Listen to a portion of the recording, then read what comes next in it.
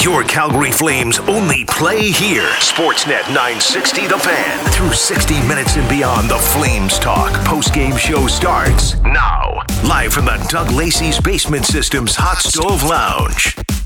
Let's get some post-game reaction right now to kick us off following a 3-2 overtime win over the New York Rangers. Let's head to the Flames locker room and check in with the overtime goal scorer, Mikael Backlund, who redirects home the game winner at $1:28 of overtime. Michael, I guess walk us through the goal first of all and what you saw and how it all came about, and a big 2 points for your group tonight. Yeah, huge 2 points. Felt great. Nice to finally win an OT game, a tight game. And yeah, no, we got some good movement there. A nice fan by me, but Hubie did a great job retrieving the puck, and and then Ras kept it in and got some movement going, and great play by Hubie. See me alone in front, and it was an pretty easy shot at tip when you see it coming like that. How much did the group need this one? I know that it has not been maybe the most enjoyable week, all things considered. So how much did this one need to happen for your group, Michael? Yeah, no, it's a huge win. We had a good talk this morning about, focus on the future, not the past. And I thought we came out with a lot of juice and energy in the first period and dominated the game. And, they pushed back. But it's a huge win for us to come back, and even though they tie it late, to find a way to win it. I mean, there's been a lot of games like this one this year, and we haven't found ways to win, so it's a big one. You come out, you score the 2 goals, you set up Andrew on the 1-0 goal, and you have that 2-0 lead. You mentioned that the Rangers come back, they tie it, they force overtime. But just overall, how did you like your group and your overall game tonight? No, I thought we played well. I thought, like I said, came out with a really good start. Even in the second, I thought we played well. They had some shifts there, but they got low energy and a push in the third. The power play there, and they get that goal. But other than that, I thought we were the better team all night, and it was a good game by us. And once again, Michael, your group outshoots and is able to spend a lot more time on the attack than the opposition. And it's something that your group has done very well. I guess what was the key in being able to make a couple go in, especially early in the first period? I guess walk us through how you're able to start the game the way you did. Well, just like we talked about everything. That's the way we played last game, and sorry, how the week has been. We wanted to come out with a great start and come out with a lot of energy, and that's what I thought we did. Mandy scoring first shift definitely brings a lot of energy to the group, and then Nelson scores in the shift right after. It gets the whole arena going, and it gets the team going. So it was a huge start for us, and that carried the whole game. Michael, congratulations on the goal, congratulations on the big night, and more importantly, congratulations on the win. Thanks for doing this, hey? Yeah, thanks, Pat. That's Mikael Backlund post-game after a 3-2 overtime win for the Flames over the New York Rangers. And let's right now head to the Ed Whalen Media Lounge, check in with head coach Daryl Sutter. His thoughts following this one tonight. What did you think of that one tonight? Good effort. Really good effort by our club.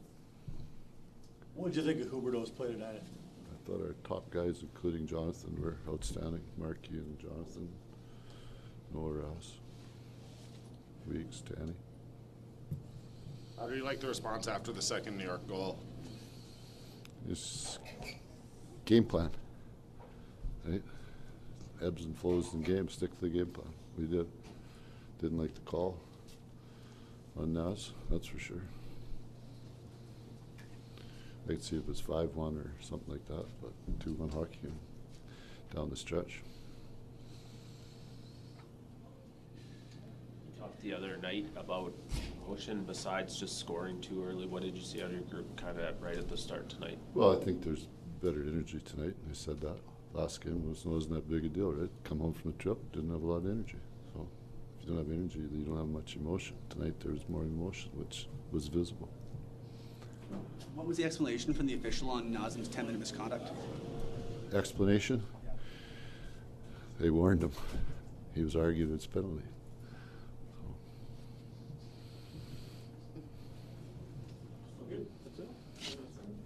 Okay, you guys.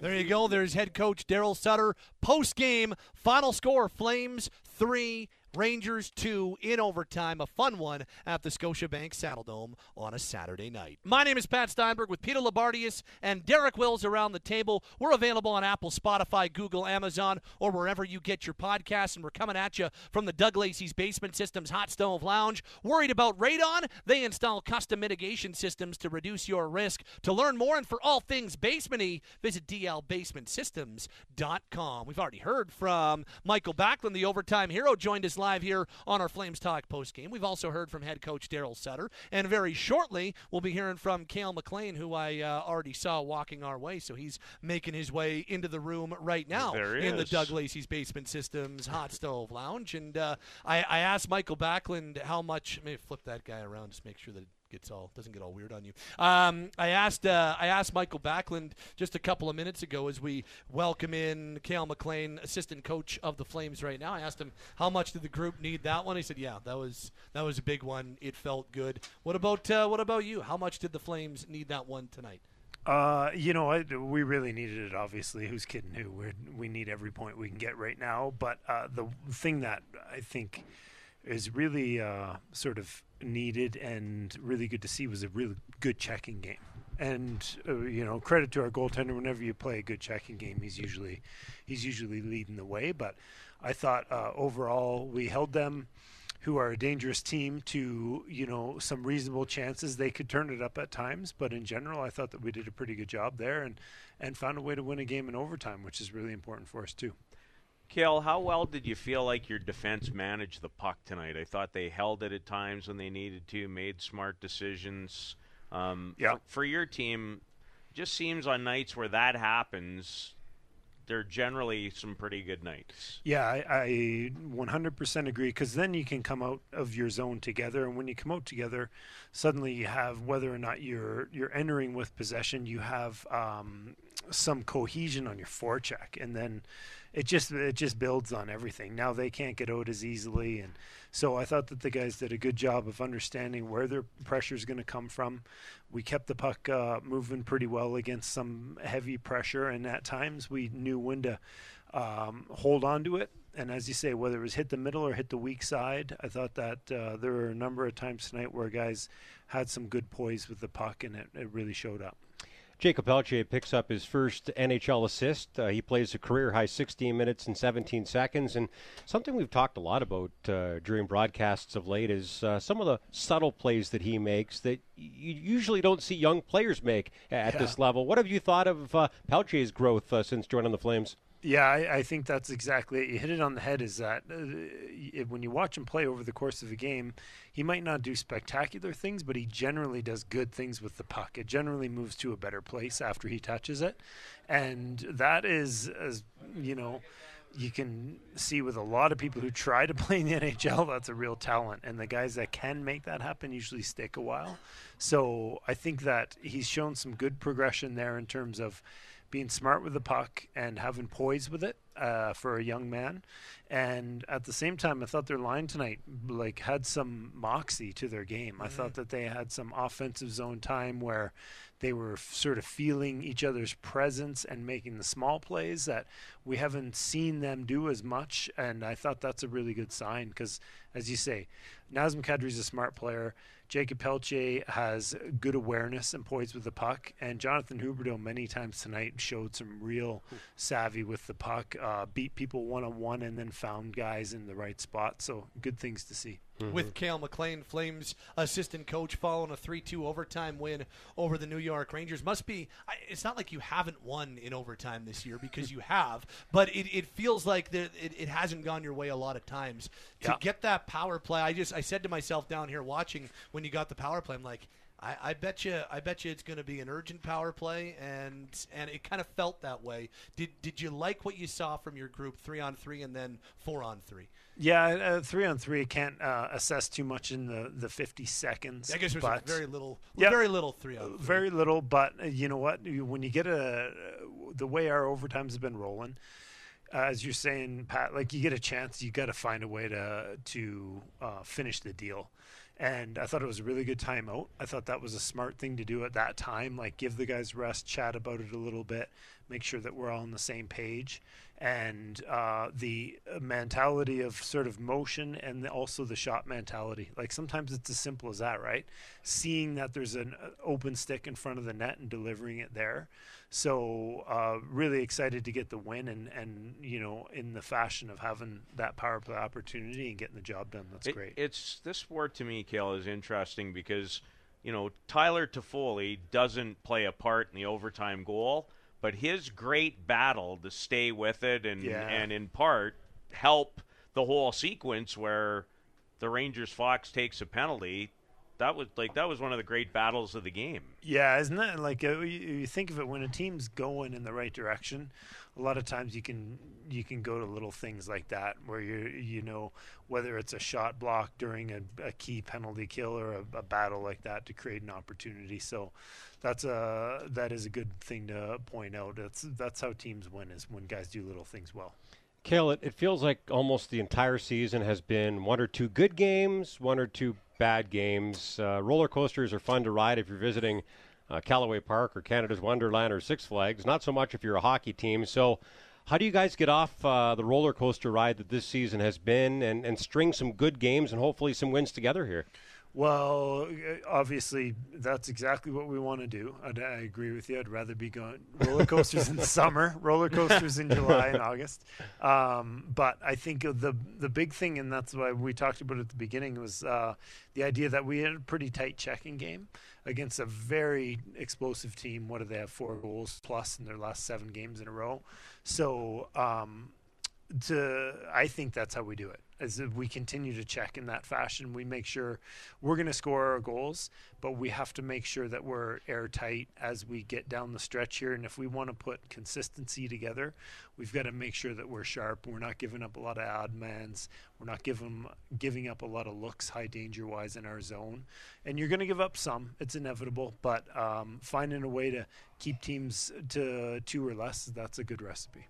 Thank you, Cale. Appreciate Thanks, the time. Cale. Right. As Thanks, always. guys. It's Cale McLean, Flames assistant coach, following a 3-2 overtime win over the New York Rangers here at the Scotiabank Saddledome. Calgary snaps a minute 2-game losing skid, and they split their season series right down the middle with New York. Rangers overtime win little less than 2 weeks ago at Madison Square Garden. Flames overtime win tonight, and a lot of good things done by the Flames tonight in a 3-2 victory. I thought that they look, you don't like to give up a 2-0 lead, absolutely, but I thought full marks for the 2 points tonight. Oh, I agree, Pat. And Derek just asked about Six Flags or Space Mountain or Splash or whatever the heck they got going on there these days in Disneyland. But there are games, and it hasn't always worked into great results. I'd take Ottawa last Monday. I'd use tonight. I'd use Buffalo. That's how this team has to play. It's exactly what Cale said. This team needs to move pucks smartly out of their own zone. They need to get to their forecheck. They need to spend some time in the offensive zone. And that is how this team builds shifts and builds periods and builds games. So, yes, even had they lost tonight, and again, you're now in a position, and I get it, it's different now. You need every single point you can get. Mm-hmm. Your goalie had a good, solid game. Lots of good things tonight. But when you play to your identity and how you have to play, which they did tonight against a very, very good team, who, frankly, I didn't think looked all that interested for at least the first period. Then they kind of got to it much better. Second half of back-to-back, final game of a road trip. You can understand that, too. And they'd won 7 in a row. 7 in a row, and came from behind last night, down 4-1 in Edmonton, where the checking challenge for them was different. But the Calgary Flames played the way they have to play to give themselves a chance. And when you play the right way, I still believe more often than not, you get results. It's funny because I think the Flames have played most of their best hockey against good teams. Mm-hmm. And they've struggled in a lot of games against teams that on paper it looks like they should beat. And we've talked about the roller coaster. Chris Tanev talked about it after that 5-2 loss to the Red Wings on Thursday night. They got to get off the roller coaster. Well, You got a Flyers team coming in here that's not going to the playoffs. You can't play a good game against a good team and win tonight, and then play a bad game against a not-so-good team and lose on Monday afternoon. You have to stop doing that. You got to get off the roller coaster, get out of the amusement park, and string some good games and some wins together here. That's what it's going to take to get into the playoffs. And tonight was a big game for the team. And helping to lead the way were the two guys who have had the biggest targets on their back this season. Jonathan Huberdeau with 2 assists tonight, including the primary and the game-winning goal by Michael Backlund. Jacob Markstrom gets a big win. Really happy for those two guys. Me too. And I hope that the success that they had and that their team had tonight will help them start trending in the right direction and in turn help this team start trending in the right direction.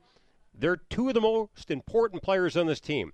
And if the Flames are going to get to where they want to go, which is first and foremost back to the Stanley Cup playoffs, those two guys are going to have to be better in the final 27 games, tonight's included, than they were in the first 55. And tonight was a good first step. And as I talked about with Jonathan earlier today, people don't remember how players or teams start seasons.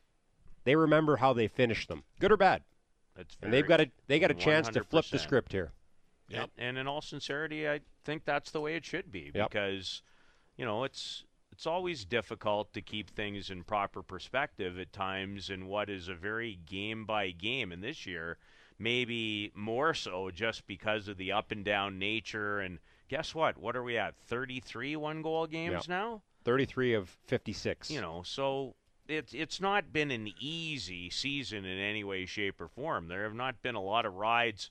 Tonight could have been if Mangiapane scores on the breakaway and it's 3-0, maybe the other guys take their ball and go home a little earlier. But Halak wouldn't allow that to happen. But Derek, everything he said is exactly right. And I said to you at the end of the game, and Patty, I said to you, I had a good feeling that the Flames are going to respond and play a good game tonight. I didn't know how it was going to work out, but I'm not judging the rest of the year necessarily against the New York Rangers or when the Toronto Maple Leafs come here. I'm judging against Philadelphia. I'm judging they have games with Arizona, San Jose. I really believe, and now I'm really going to keep track in the last 27 games, what their record is between now and the end of the season against non-playoff teams. They're all important, don't get me wrong, but they'd better have about a 750 point percentage or better against those I agree teams. with you, Derek, and it's really, in a big way, why they are in this tough fight that they're in. Yep.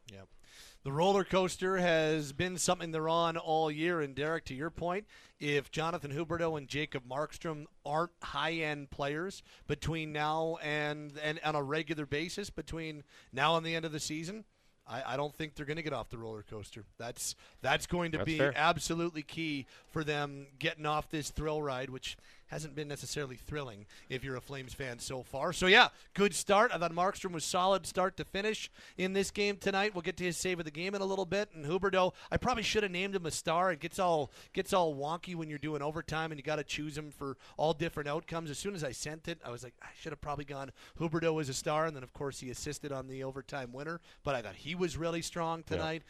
Just was a good game for those two guys, and I'm with you. That's really important. Maybe this will be the turning point for Jacob Markstrom. And the reason I say that is, so the Flames took that early 2-0 lead, third fastest start in franchise history.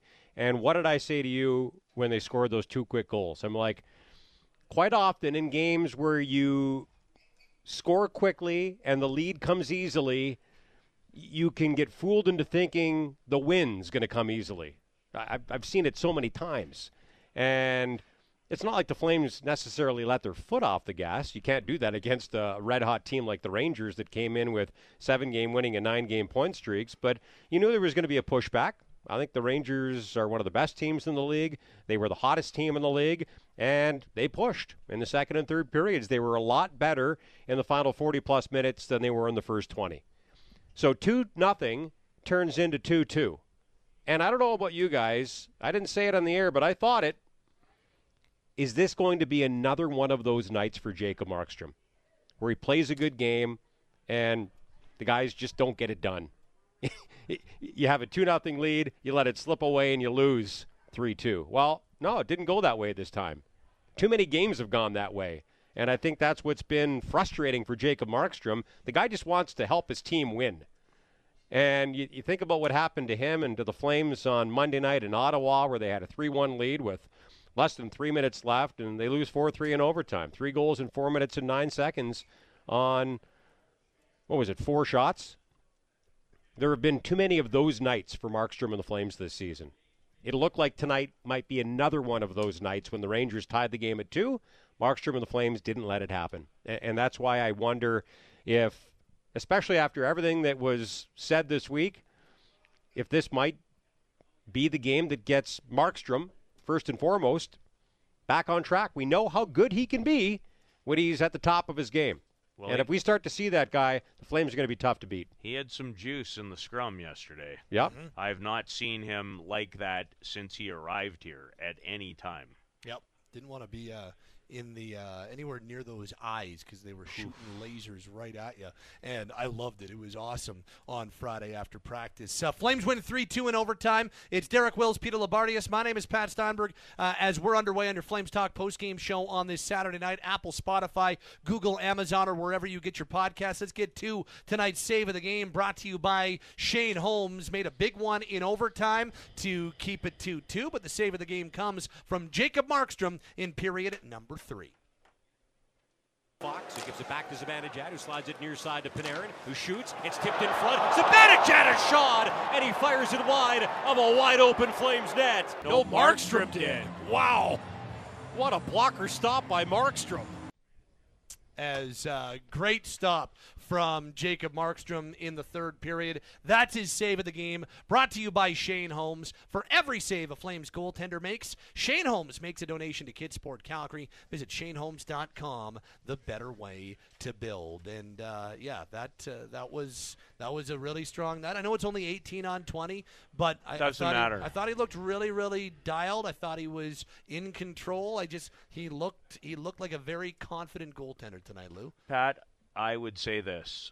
I thought he took a step. I still think, and you might find this hard to believe after the way he played tonight, I still think he's about a fraction away from being a goalie that lets the game come to him as opposed to like really pushing himself on the game.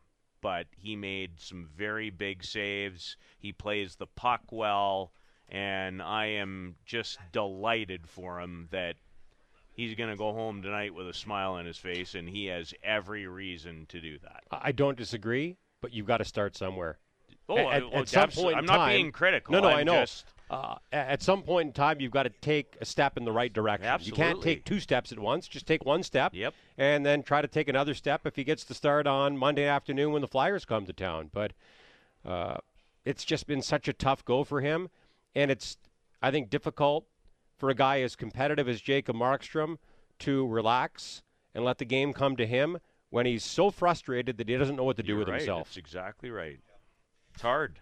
Really hard. Hopefully tonight helps him with that frustration, even if it's just a little bit. Well, and on the Huberdeau front, like he was letting the game come to him tonight, Lou. Like there was that stretch, I think it was in the second period, where on the same shift he made 3 passes, also banked a puck off the net right back to himself, and then made another feed. You're like, okay, that's Jonathan Huberdeau's feeling it tonight. He was dialed. He has 2 primary assists, including the primary on the overtime winner. He was really good tonight. Well, when you think about everything he's had to deal with in the last 48 hours, courtesy of his agent, who I think in part was trying to potentially take a little heat in some respects off his client and maybe put it in another place with his comments. It said a lot about Jonathan Huberdeau tonight, and he has had a really tough year, and it's not because he is not a good teammate and does not care deeply, but it was magic on his stick tonight. Yep. And there were probably 4 times in the game tonight where I just looked at you and you looked back and we're shaking our head like, his vision, and when he's feeling it and not forcing it, he is an elite passer of the hockey puck. And tonight he truly was an elite passer of the hockey puck. And the thing is, too, guys with elite passers, they're not going to put everyone on somebody's tape for two reasons. When you're a pass-first guy, in some ways, you always want to make that pretty perfect pass. And even more so when you're fighting it a little bit. But he was excellent tonight. I'm so happy for him. Yep. Big night for Jonathan Huberdeau. By the way, our marquee matchup tonight brought to you by Country Hills Toyota. We were talking a little bit about, the rematch. Rangers, Flames, that game a little less than 2 weeks ago at Madison Square Garden was full of fireworks. Didn't have those fireworks tonight, but it was a fun game, well-played game, and the Flames get the 2 points when it's all said and done, and they'll try to carry this over into Monday afternoon, little family day matinee when the Flames welcome the Philadelphia Flyers. That's next up for Calgary as they continue their push for the postseason, try to get themselves in for a second consecutive year. And it's funny, I do think, Derek, when Lou talks about Alan Walsh, the agent for Jonathan Huberdeau, trying to take some heat off his client. I think that's exactly what he was attempting to do. Yeah, put it all on me, put it all on me, put it all on me. I think that's exactly what he was trying to do. And look, it's only one game since what we saw on Friday, but we were all here on Friday.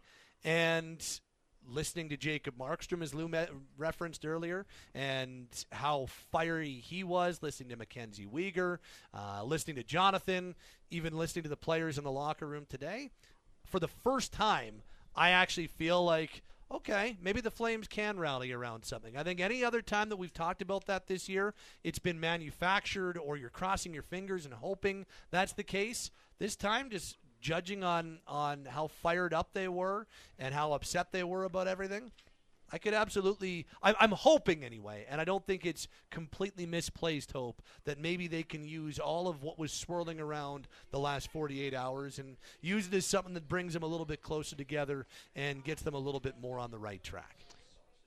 I got to be honest, I have no idea what Alan Walsh was trying to do. Maybe he was trying to take some heat off of Jonathan Huberdeau. It's not the sense that I got the next morning when Huberdeau seemed completely off guard by what happened. But maybe if he wasn't doing that, he inadvertently did that. He was trying to put some ownership on the head coach. Oh, there's no doubt about that. That's exactly what his intention was. No doubt about that. I think that's the one thing that we can all agree on. Ultimately, Jonathan Huberdeau has to be better down the stretch than he's been to this point in the season, and he'll be the first guy to tell you that. He told me that today when we chatted. So whatever it takes to make that happen, he has to be the grand marshal of that parade, but that doesn't mean that all of his teammates, guys who wear skates and don't wear skates during the game, can't help him. So, again, just like I said with Jacob Markstrom, you've got to start somewhere. And literally, if you listen to my call of the overtime goal, when the puck ended up on Huberdeau's stick, what did I say? He could use one. And what did he do? He put the puck on net, didn't go directly in, but went off Backlund and in.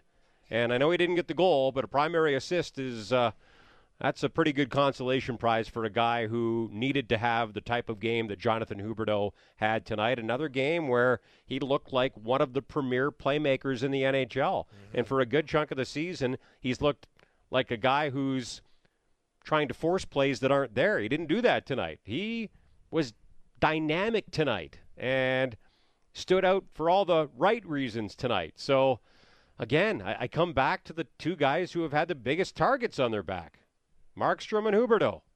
Really good night for both of those guys and in turn for the Flames as well. And let's see if this is finally the game that gets them going.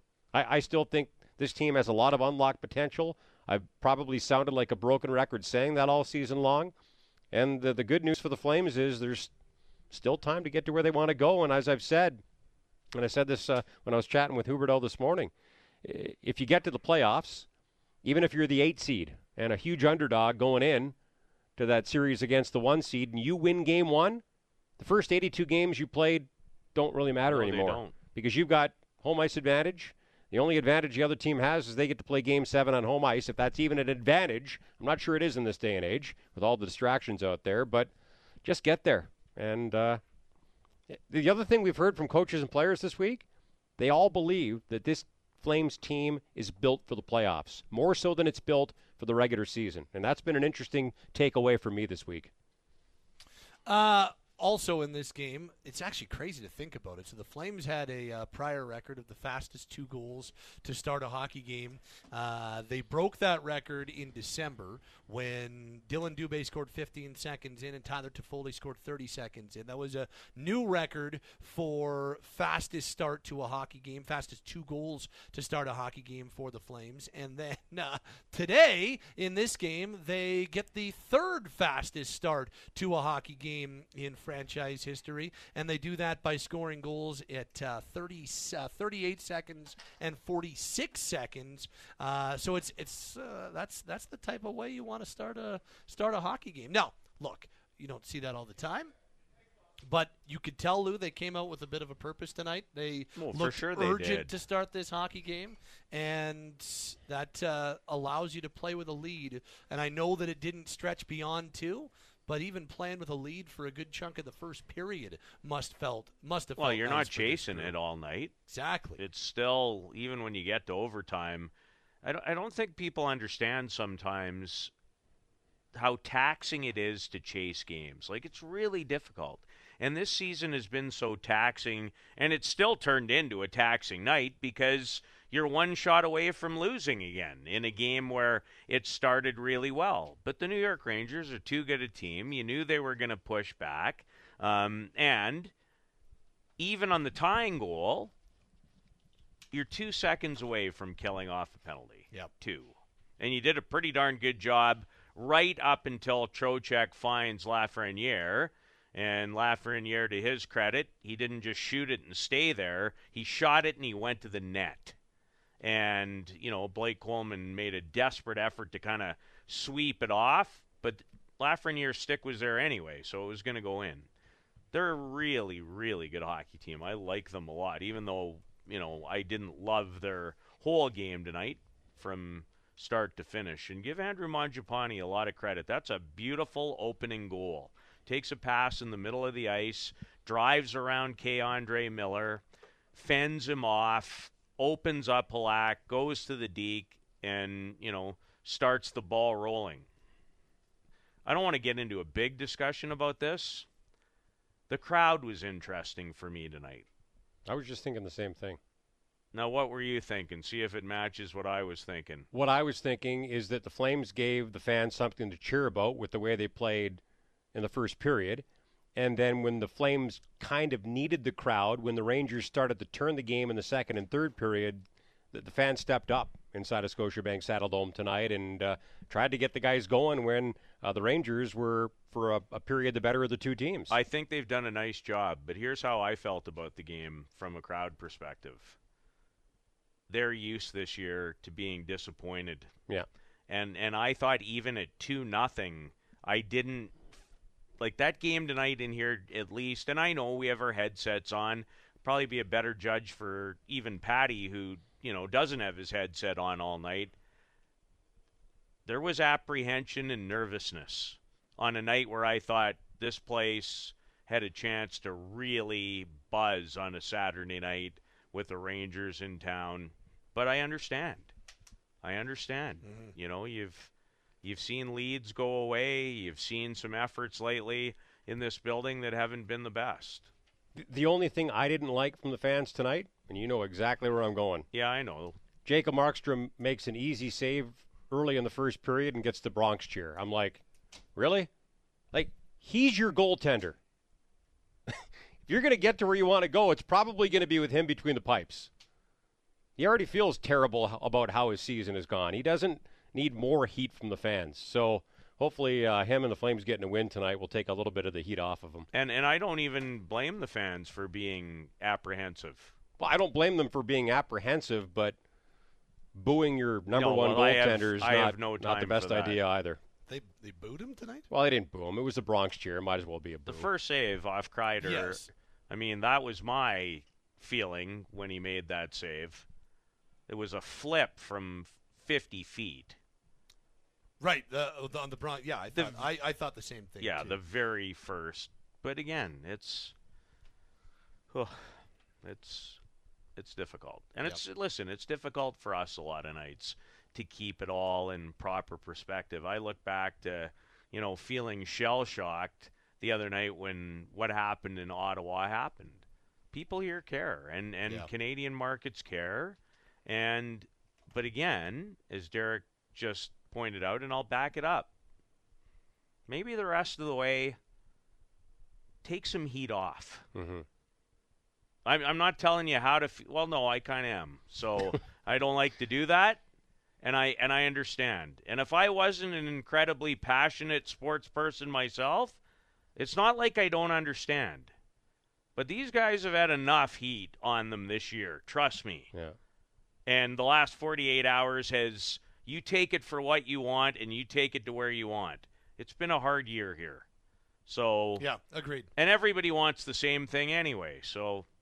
Anyway, if I was a player, I would want to feel like the fans were in my corner, even if I've struggled. And he's struggled. There's no doubt about it. He's said as much himself. Hopefully this starts to change the narrative a little bit. It's going to probably take a little bit of time.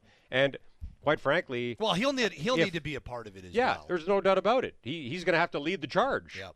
And tonight was a good first step for him. And quite frankly, I don't blame the fans if they were apprehensive when the game was 2-1 and then 2-2, because I was apprehensive. Why wouldn't you be? Because we've seen this movie before, but there was a different ending tonight. I've been waiting for a turning point all season, and we're not going to know if tonight was that turning point for quite some time. But I'm wondering if it will be, so we'll see. Final score, 3-2 in overtime. Flames end up beating the New York Rangers on this Saturday night. Michael Backlund scores the overtime winner 88 seconds into the extra frame. Peter Labardius, Derek Wills. My name is Pat Steinberg. One more piece of business to get to with you two, and it is our Player with Heart, brought to you by HeartFit Clinic. Lou, which way you going tonight? Honorable mention to Michael Backlund, who I thought had another outstanding game, and Pat on a night that was really hard to pick stars. He could have easily been for me 1 or 2 or 3 honorable mention, but I'm going with Jonathan Huberdeau tonight. It has been a difficult season. He was in the eye of the storm yesterday, whether he wanted to be or not, and it says a lot about the character of a person to go out under that kind of heat and spotlight and deliver the way he did, with probably one of his best games of the year, particularly in this arena.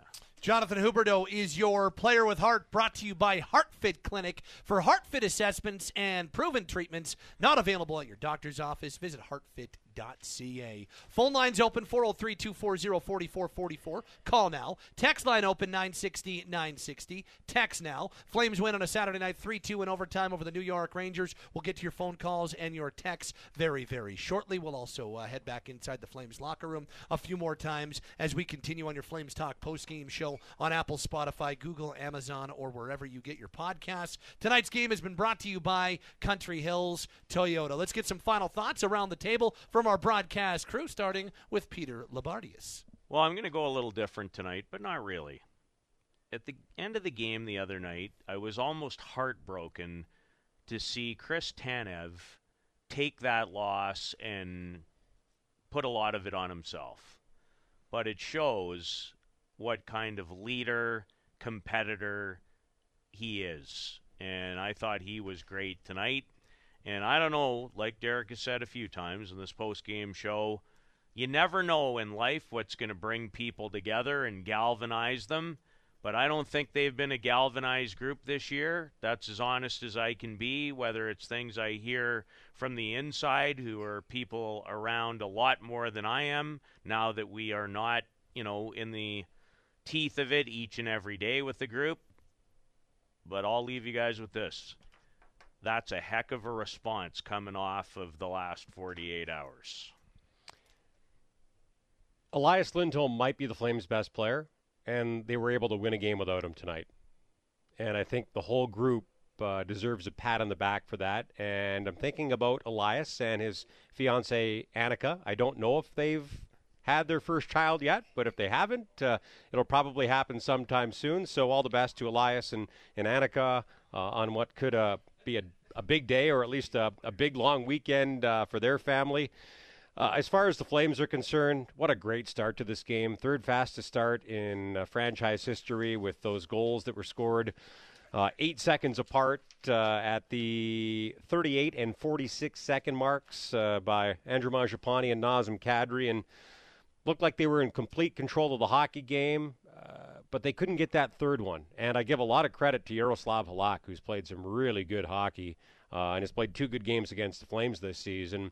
But he kept the Rangers in it, and then all of a sudden it's 2-1 at the end of 2, and then it's 2-2 in the third. And I don't know about you guys, I don't know about our listeners, but I was wondering, are the Flames going to let another game slip through their fingers? They've had 17 games this season that they've held the lead in that they wound up losing, second most in the league. So excuse me for wondering if that was going to happen to them for an 18th time. But it didn't. They dug in, played a heck of a game against the hottest team in the league, and after getting a power play in overtime, and OT has not been their friend this season, they found a way to win this game. So good to see Jacob Markstrom make some big saves at key times in this contest, and so good to see Jonathan Huberdeau, the other guy who's had a huge target on his back all season long, set up the game winner scored by Michael Backlund, who you could argue has been the Flames' best player this season, at least best 200-foot player. He's been absolutely brilliant. So a big win against one of the top teams in the league, and let's see if the Flames can finally get off that roller coaster ride. There's been a lot of talk about roller coasters this week. And as I said earlier when Cale McLean joined us, roller coasters are great. If you're going to Callaway Park or Canada's Wonderland or Six Flags or Disney World or Disneyland, not so great if you're a National Hockey League team. Flames want to get off the roller coaster ride. They're tired of the 1 or 2 good games and then 1 or 2 bad games. And if they're going to get to the Stanley Cup playoffs, and I believe they'll be a dangerous team if they can get there, they've got to get off the roller coaster. They've played up to their competition this season, like they did against the Rangers tonight. They've also played down to their competition this season, like they did against Red Wings team that's better than I thought they would be, but still a team that's beatable, and they got beat 5-2 on Thursday. Now you got a Flyers team that's coming in that's not going to get to the playoffs. You can't jump back on the roller coaster ride for Monday afternoon's game. Get off the roller coaster, get out of the amusement park, and get to the Stanley Cup playoffs. Thank you, gents. Good night, Patty. Derek Wills, Peter Labardius signing off on this Saturday night following a 3-2 overtime win for the Flames over the New York Rangers. Call now, 403-240-4444. Text now, 960-960. As our Flames Talk post-game show's just getting started, your phone calls and texts are around the corner. Right now, though, let's hear from Jonathan Huberdeau, one of the men of the hour following this one tonight. He scores on the he assists on the overtime winner, also assisted on a Nazem Kadri goal. Really strong night for Jonathan Huberdeau. He spoke post-game following a 3-2 win. Does it feel extra sweeter in light of all that's gone on in the last 48 hours? I mean, yeah. It doesn't really matter. I mean, I wanted to, I want to play well, and, tonight that's how I got to play, the rest of the year. I think that's, I just sometimes you don't think you have it, in you, and tonight showed that I still have it, and I can make some plays and play well. Is that a carryover from the last game? Because I thought there was some really good signs last game, too. Yeah, I think so. I mean, I just got to move my feet. That's what I'm good at. I mean, make some plays and shoot a little bit more. So that's what we did. Our line was good. I mean, we created chances. Pelts was good. Nas, too, so that's a good sign. Were you going for the tip when you shot it? Were you trying to bank it off of Backlund? Or I don't have, my shot. There's no way that was going in. So, and Bax, I just saw Bax was wide open. So yeah. He works on that every morning skate. So it paid off, this time. But, yeah, that's a huge win for us. You sort of said it, but you're feeling it a little bit right now. It feels like it's coming back. You got that confidence, that spring in your step, I guess. Yeah, it is. I think, you just got to make plays, and that's what I was doing. So I think, and it's going to bring the confidence back, and that's what I need. And like I said, I just got to, work hard, and I knew it was going to come back, but, it's only one game, so I got to keep going. How would you kind of describe the momentum swings in this game? Yeah, I mean, it's a good team on the other side. So, we had a really good start, and, stuck with it. They came back, but, we showed some character, and that was a big win. We needed that win in overtime. You guys talk about sticking with it. After New York scored their second one, it seemed like you guys kind of did. You stuck to what you've been doing all game and kind of eventually got rewarded for it. Did you feel like you did a nice job kind of not letting that throw you guys off? Yeah, I think that's what we need to do. I mean, we have a lot of great leader in the room, and we're older guys, so we know that it's going to happen. It's hockey. They're going to come back. But, we stuck with it, and like I said, we need these points. We got to get on the roll a little bit. So. Overtime hasn't always been great for this group. Is it nice to just get one? Yeah, I know. Yeah, it was nice to, get. Overtime has been tough for us this year, so it's a good sign, and we go forward with that. Jonathan, in your experience, when you walk off the ice, feeling really good about a game, how do you personally carry that forward? Yeah, I think for me personally, it's been a while, so it feels good. But I think as a team too. It's fun to see the guys smiling, having fun. That's what it's all about. And we have a special team, so we need to try to get some pile out the wins and make the playoffs. There you go. That is Jonathan Huberdeau post-game following tonight's 3-2 overtime win over the New York Rangers. We are underway on your Flames Talk post-game show. We're coming at you from the Doug Lacey's Basement Systems Hot Stove Lounge. Worried about radon? They install custom mitigation systems to reduce your risk. To learn more and for all things basement-y, visit dlbasementsystems.com. Your phone calls and your texts around the corner as we continue along from the Scotiabank Saddledome. This is Alpine Credits Flames Hockey on Sportsnet 960 The Fan. Hey, it's Haley Salvian from The Athletic. For a look at the latest on your Calgary Flames and NHL news, go click and subscribe to the Hockey Central 960 podcast. While you're there, please rate and review the show. Our Flames Talk post-game show continues from the Doug Lacey's Basement Systems Hot Stove Lounge. Sportsnet 960 The Fan, Calgary. Your final score at the Scotiabank Saddledome tonight, 3-2 in overtime. The Flames end up beating the New York Rangers. I apologize in advance. We're having some really, really tough technical issues right now, and I'm a little worried about what's going to happen when we go to the phone lines because I'm getting a different feed than what is back at the station, so I'm a little worried about the way things are going to go here, but we'll give it a try anyway. As we are underway on your Flames Talk post-game show, it's Pat Steinberg along with you from the Scotiabank Saddledome and the Doug Lacey's Basement Systems Hot Stove Lounge. Okay, let's get to the text line for the first time tonight at 960-960. Starting with Walshy in Strath Vegas. Says, Pat, tonight changes nothing for me personally. This team's proven they're consistently inconsistent and has risen or fallen to the level of their opposition. For tonight's effort to really mean anything to myself, prove it to me again against Philly, Arizona, Vegas, Colorado, and Boston. Then maybe you can change my opinion about what this team really is. And I understand that. This has been a team that has been nothing but up and down this year. This says from Sam, Pat, fabulous game tonight at the Dome. Crowd was electric and loved the consistent booze throughout the night on Fox. I know we've been wrong plenty this season about a potential shift in the right direction, but tonight had plenty of positives, good energy from puck drop. Markey was strong, and Huberdeau showed us a glimpse of what Flames fans have been wanting to see. Also, congrats to Lindholm and the family for welcoming their child. Now they have something to build on against the non-playoff team, the Flyers, and start riding this ship to get themselves out of a playoff spot. That comes from Sam. This comes from Javier, who says, was a great game tonight. This team has what it takes to be a dominant and fierce team. It seems that they were running out of steam towards the middle of the third. Why? This doesn't seem like a team in a Premier League with top athletes. Markstrom was phenomenal.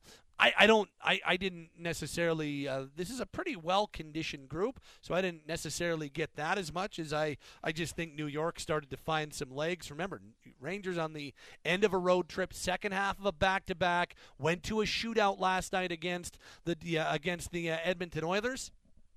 So I do think that the Rangers did not have the legs they were necessarily hoping for or looking for to start, but started to come on as the game went along. It's kind of how I read this one tonight. Prop says, love to see Jonathan Huberdeau having one of his best games as a Flame. Markstrom had a good game as well, and I hope this gets him going. I think this is finally the turning point for this group, and we'll see. Prop, I think a lot of people hope you're right.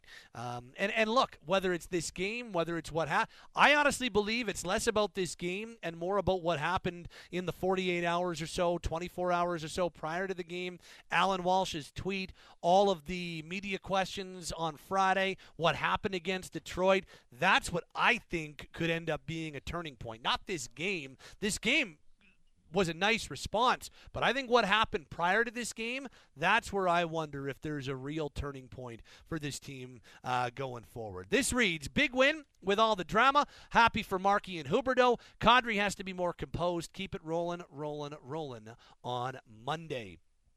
What else we got here? This says, guys, you're at it again. Too much credit to Markstrom. This is not the turning point. It's just wishful thinking. This says, sorry, boys, you're trying too hard to support Markstrom. He was out of position, and that second goal was a rebound that he lost. He had no idea where it was. I've seen it all season. Love the win, but they got lucky. I had no issue with Jacob Markstrom in this one tonight, so I'll disagree on that front. This from Leandro says, hope this one's a game changer for Markstrom. He looks sensational. Being a goalie myself, I don't know if you noticed this or not, but he switched out his gear. He was wearing the unreleased E-Flex 6 back to the E-Flex 5 from last season. Superstitious goalie effect? In any case, Markstrom and Huberdeau looked like what we all wanted them to look like this whole season. Let's keep it going. It's funny, Leandro, you bring that up. It was actually not me.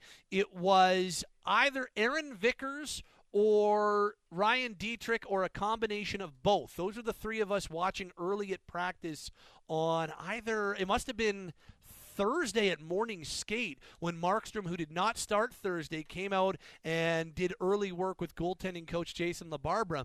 And it was either Dietrich or Vickers or a combo of both who said, are those his pads from last year? So I did not notice it myself because I'm not that sharp, but they did. They're sharper than I do, so I was aware of it because of those guys. So Leandro, that's a well spotted change on your front.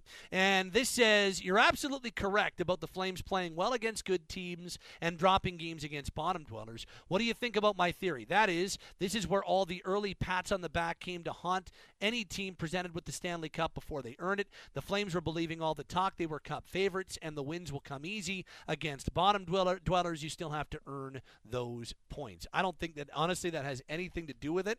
And I'm not trying to suggest you're wrong, but at this point, when you're dropping games against, say, Ottawa or the Chicago game, I think it's more about this team's an inconsistent group because they're not a high-end group. They have not played like a high-end team this year. They have not consistently had high-end performances from Huberdeau, Markstrom, Kadri. There's been Lindholm. There have been guys on this team that have not been to their potential or have not been consistently as good as we know they can be and as good as the Flames need them to be. And when you don't have your most important players driving the bus, you're an inconsistent hockey team. That's my theory on it. So I'm not saying you're wrong. I don't know. You could be right. You could be wrong. But that's my theory. That's my best stab as to why it has been so inconsistent this year. Great stuff on the text line so far. Keep them coming at 960-960. Phone lines are open. 403-240-4444. Flames win 3-2 in overtime over the New York Rangers. Dylan is with us on our Flames Talk post-game show. What's up, Dylan? Not much, Patty. How are you doing today? I'm doing all right. Good. I just wanted to bring up, I really liked what Mr. McLean had to say today about Peltier, about how the puck goes to much better spots once he touches it. Yeah, he's a smart hockey player, man. He's not necessarily been as productive as I'm sure he would have liked to this point, but he's a smart hockey player. He does a lot of subtle, smart things. Yeah, 100%. I'm really excited to see how that progresses throughout the next little bit. I think even Daryl thinks he's going to probably stick around for hopefully the rest of the season. Yeah, and I mean, right now, I don't think that he is earned. Earned is the wrong word, but I don't think that he is put himself in a spot where it's clear that he will stay for the rest of the season. I don't know if you can make that determination as of yet, but what I think is important for him right now is to keep earning that next game and I think he's done that on a pretty regular basis. I'm not taking him out until he shows us that, or until he plays himself out, and that's good. And that could very well, to your point, Dylan, that could very well keep him with the team for the rest of the year, which would be really neat. And, it'll be curious to see what happens at the deadline, and if they bring in another forward, that might change things. But, yeah, he continues to earn that next game, 100%. I will lose my absolute crap if he gets traded for Josh Anderson. I'll tell you that much. I don't think that's going to happen. Yeah, or a first-round pick, or just stay away from that guy altogether. I am of the same opinion as you. I don't think Josh Anderson is the answer for this team. No. So why does Adam Ruzicka not work nearly as hard when he's put on in the bottom six? It's like he was really good when he got put in the top six earlier this year, and that was when Huberdeau was hurt, and then Huberdeau came back, and as if he doesn't know that Huberdeau is going to be put back there, and then he just sank and stopped working hard, stopped playing hard, stopped doing working hard for puck battles, getting the puck back and stuff. He was great today. Yeah, I thought he had one of his better games in a while, and I do think that's part of what has dogged or plagued or affected Adam's career, and why he has yet to really be a bona fide full-time everyday NHL player for what you're talking about, is that the consistency in efforts is always has been an issue, and it has been an issue not even just at the NHL level, at the American League level. It's been an issue at the junior level. When he was in the Ontario League, it was an issue. So I think that's something that he's going to continue to battle with throughout his career. If he can ever get it figured out, I think there's a pretty good hockey player there. Yeah, I think if he put in the work like he put in today, or like he has put in the past when he was in the top six, I think he could actually stay in a top six without getting kicked out. I think he's got that potential, no problem. He just has to continue.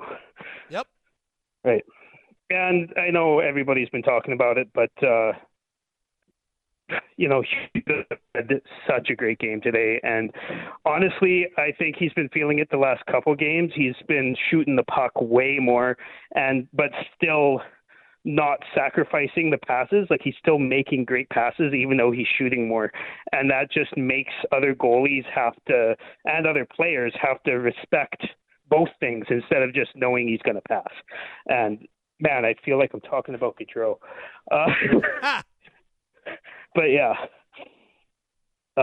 it's been great to see the last couple of days. And just finally with Markstrom, you know who he didn't look like today? Who? Jason LaBarbera. He's looked like Jason LaBarbera the rest of the season, but not today. That's mean to Barbs. Barbs had himself a very good professional career.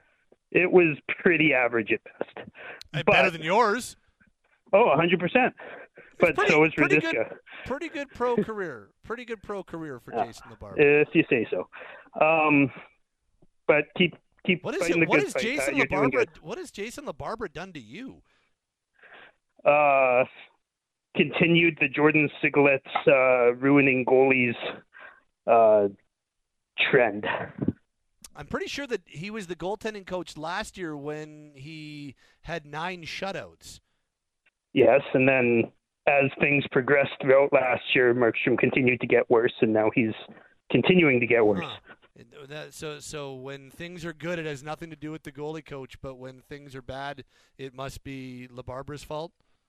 Well, most of the other goalies in the last quite a few years, even with Sigalet, have started good and then gotten worse and worse and worse. This conversation hurts my head. I know you're not the only one, Dylan, who thinks this. I don't think that the amount that a goaltending coach works with an established goaltender like Jason LaBarbera, like Jacob Markstrom, Jason LaBarbera is not actively making Jacob Markstrom worse. I don't know what you like. What do you think he's doing? Like, do you think that he's going in there and say, you know what, this thing that you've done your entire career, stop doing that?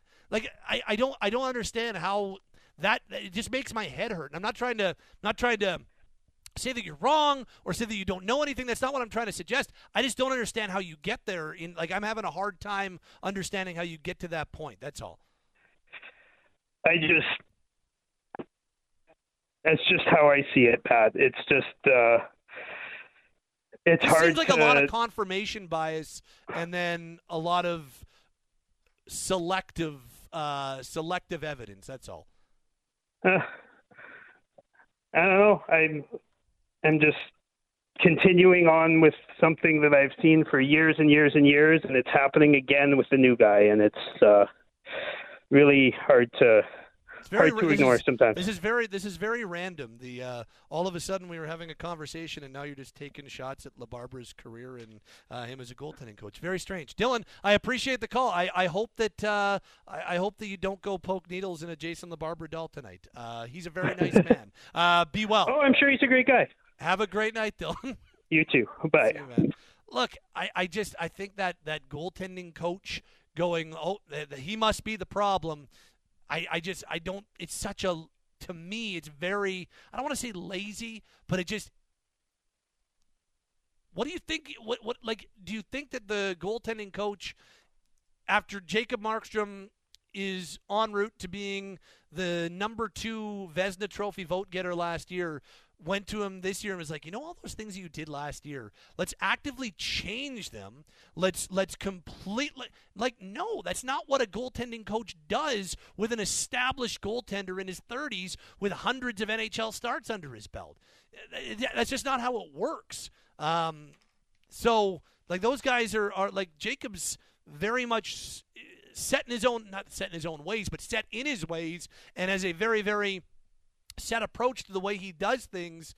All LaBarbera's tweaking things, and he's there as a sounding board, and he's there to work through things. But Jacob Markstrom had 2 really good seasons with the same goaltending coach. Anyway, I don't quite understand that argument myself. 403-240-4444 is your phone number following a Flames 3-2 overtime win over the New York Rangers on this Saturday night. Next up, it's Parsons. What's going on, Parsons? Hey, brother. How you doing? I'm good, man. How are you? That was an entertaining last call. I disagree. I'm just kidding, Dylan. I'm just kidding. Anyways, I thought the team played good tonight. I thought Markstrom did wicked tonight. I don't even blame him on that second goal. Hanifin lost his man.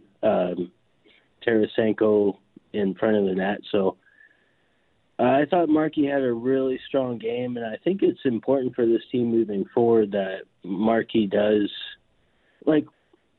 listen, he is technically the number 1 goalie. So as much as we can ride him, the better, right? Yeah, and I think right now the game-by-game approach is the way to go. I really do. Oh, I do as well. And I kind of feel for Vladar. He had his chance last game, and things kind of went off rails, and I kind of feel for the guy because it was horrible timing for that to happen to him. But there was no surprise that we went back to Markey, and we have to kind of, celebrate his accomplishment tonight. I thought he did good. I thought the team did good. I thought they played a strong game tonight. I thought they were absolutely. Even though I know they ended up giving up a 2-goal lead, but they played a fairly solid start to finish game. They were good in their own zone. They didn't give up a ton. Got good goaltending. They won. Yeah. I thought it was a solid game for the Flames tonight, and I think they're full marks for the victory. And let's not forget, Rangers are a heck of a team, man. Especially with the addition of Tarasenko, they're a dangerous team. They're one to watch out for. So to get the outcome we did tonight, good on them. And Gilbert wasn't playing, correct? No, Gilbert did not play. I did not see him at all. No, because he didn't play. Like, was he kind of outed in favor of Stone, or like how did he not factor in? Well, I'm confused. He didn't play on Thursday either. Okay. Sorry, I missed Thursday's game. So yeah, Raz came back. Rasmus Andersson came back Thursday, and so Gilbert exited when Rasmus came back. Okay, because I've been really liking this game. I have too, but he is a 7 or 8 as it stands. Yeah, right that's true. Yeah, sorry, I missed the previous game. I was working, but good. Yeah, no. That's what I'm here for. I'm here to pick you up. Thanks, buddy. I know you are. Otherwise, I mean, we just, like you say, it's a game by game with the goaltending situation, and I thought Markey had a really strong one tonight. Huberdeau had a good game. Dubé continues to impress. It's too bad that goal scoring streak came to an end, but he had a chance to make it. He had a chance to make it 3-1 there. I thought Dubé was flying again tonight too. He's got the speed, man. He's like a speed demon. Really liked it, man. You know what? It was a bit of a nail biter again, but we got the win, so let's just keep trucking, right? Agreed. All right, man. All right, That's all I Parth. got. Good to hear from you, pal. Okay, take care, man. All right, man. We'll talk soon. Continuing along on your phone lines tonight. It's 403-240-4444 on a Saturday following a Flames 3-2 overtime win over the New York Rangers. Phone lines open. Text line open. Let's go to another Dylan. We had our first Dylan and now our second Dylan. What's up, Dylan? Hey, man. The real-life D-Man is here. The GM of the year. I am... yeah. I gotta be honest with you. The way that you've just leaned right into that, I appreciate it. You've taken it in stride, my friend.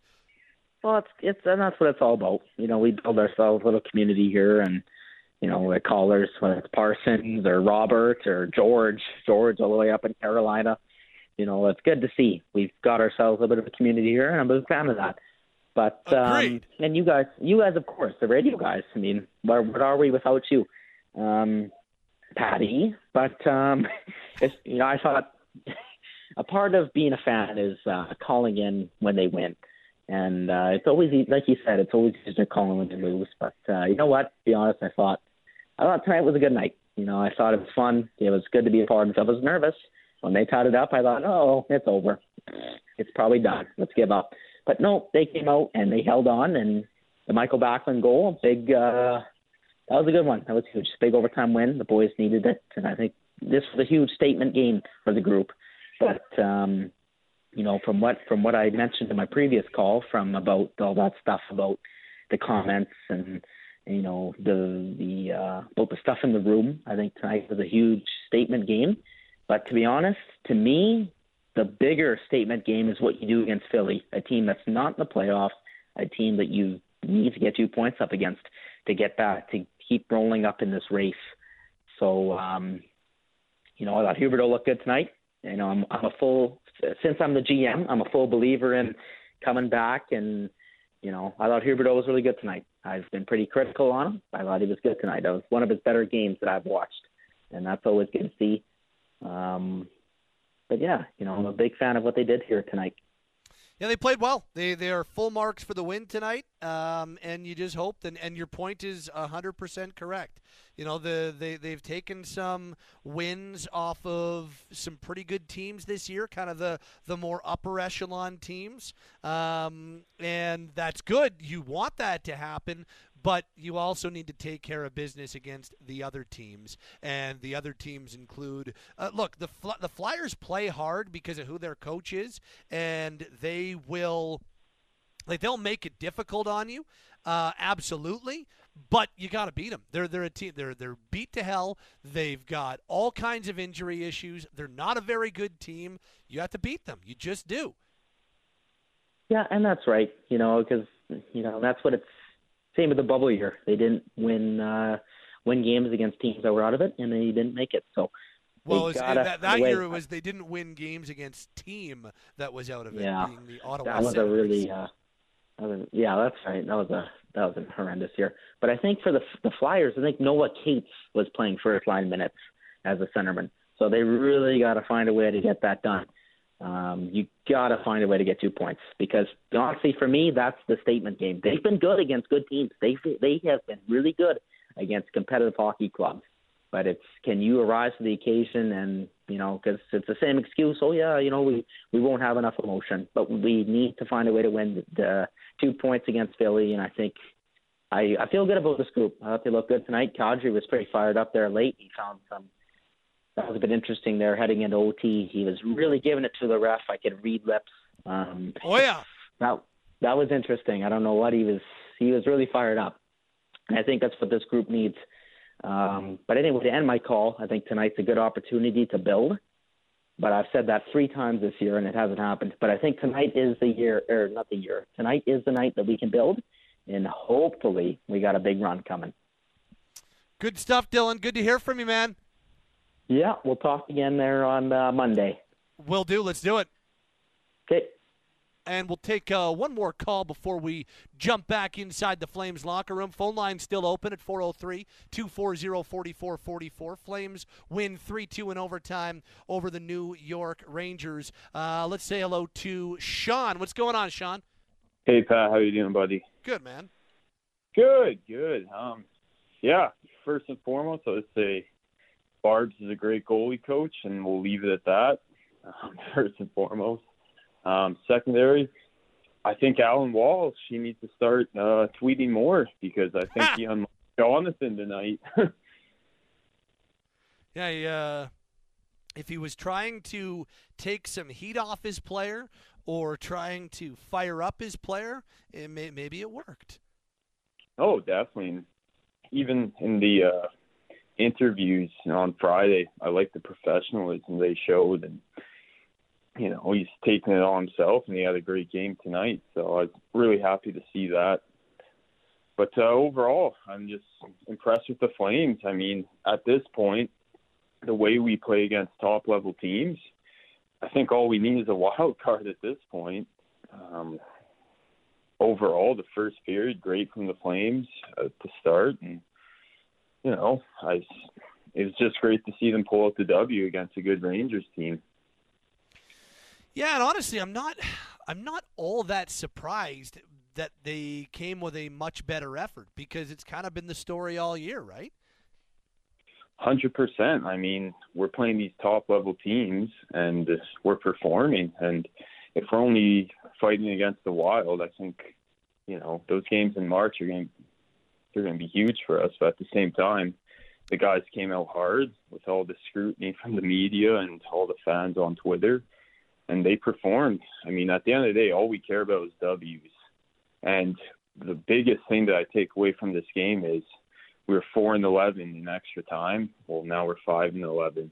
So I think there'd be way less scrutiny if maybe we split the games if we were 8-7 before in OT. But that's hockey. And overall, we got the win tonight, and really proud of Backlund. Like, that guy's deserved it. He's brought it all year. I know you guys brought up his stat. He was plus 17 going into the tonight, and he proved it again. It was excellent to see him on the power play.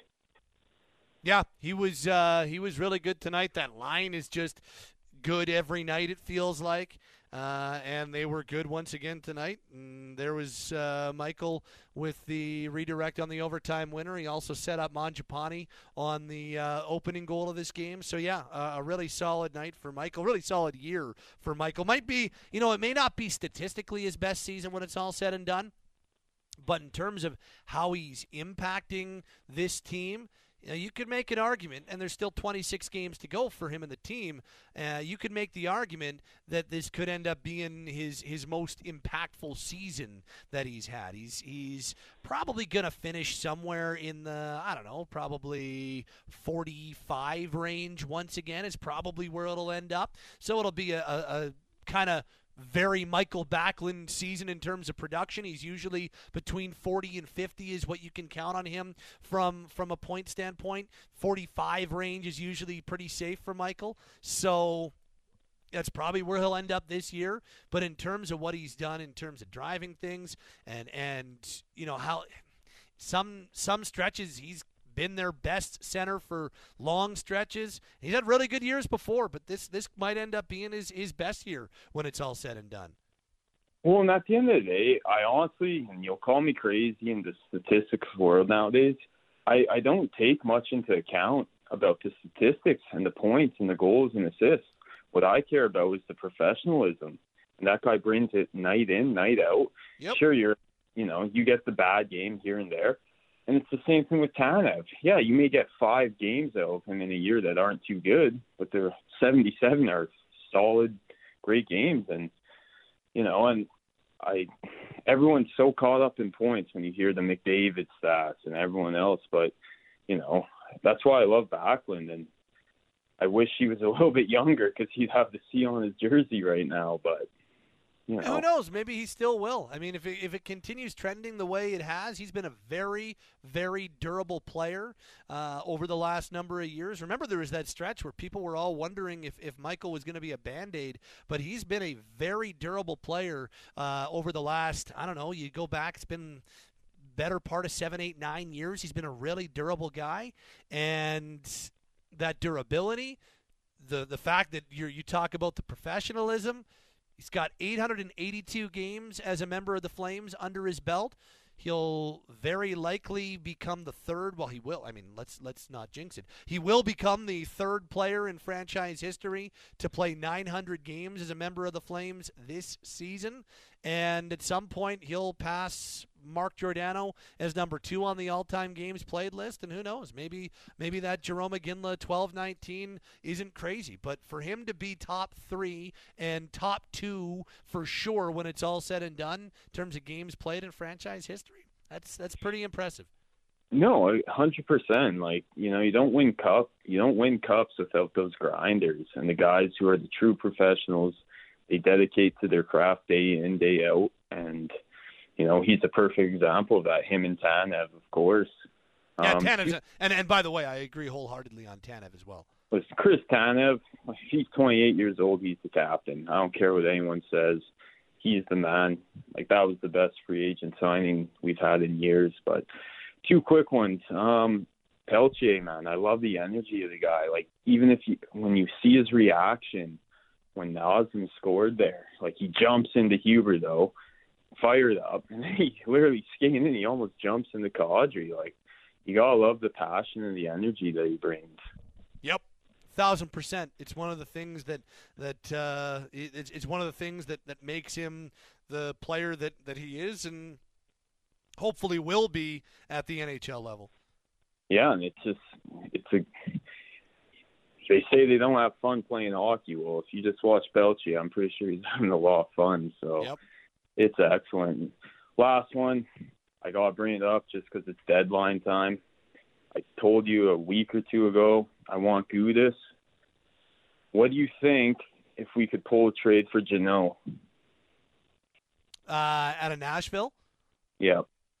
I mean, Parsons has been bringing that one up for a while. Are they going to move him? I don't know. He's still a pretty young guy, and also Preds won today. They have 3 games in hand on Calgary and 2 on Minnesota.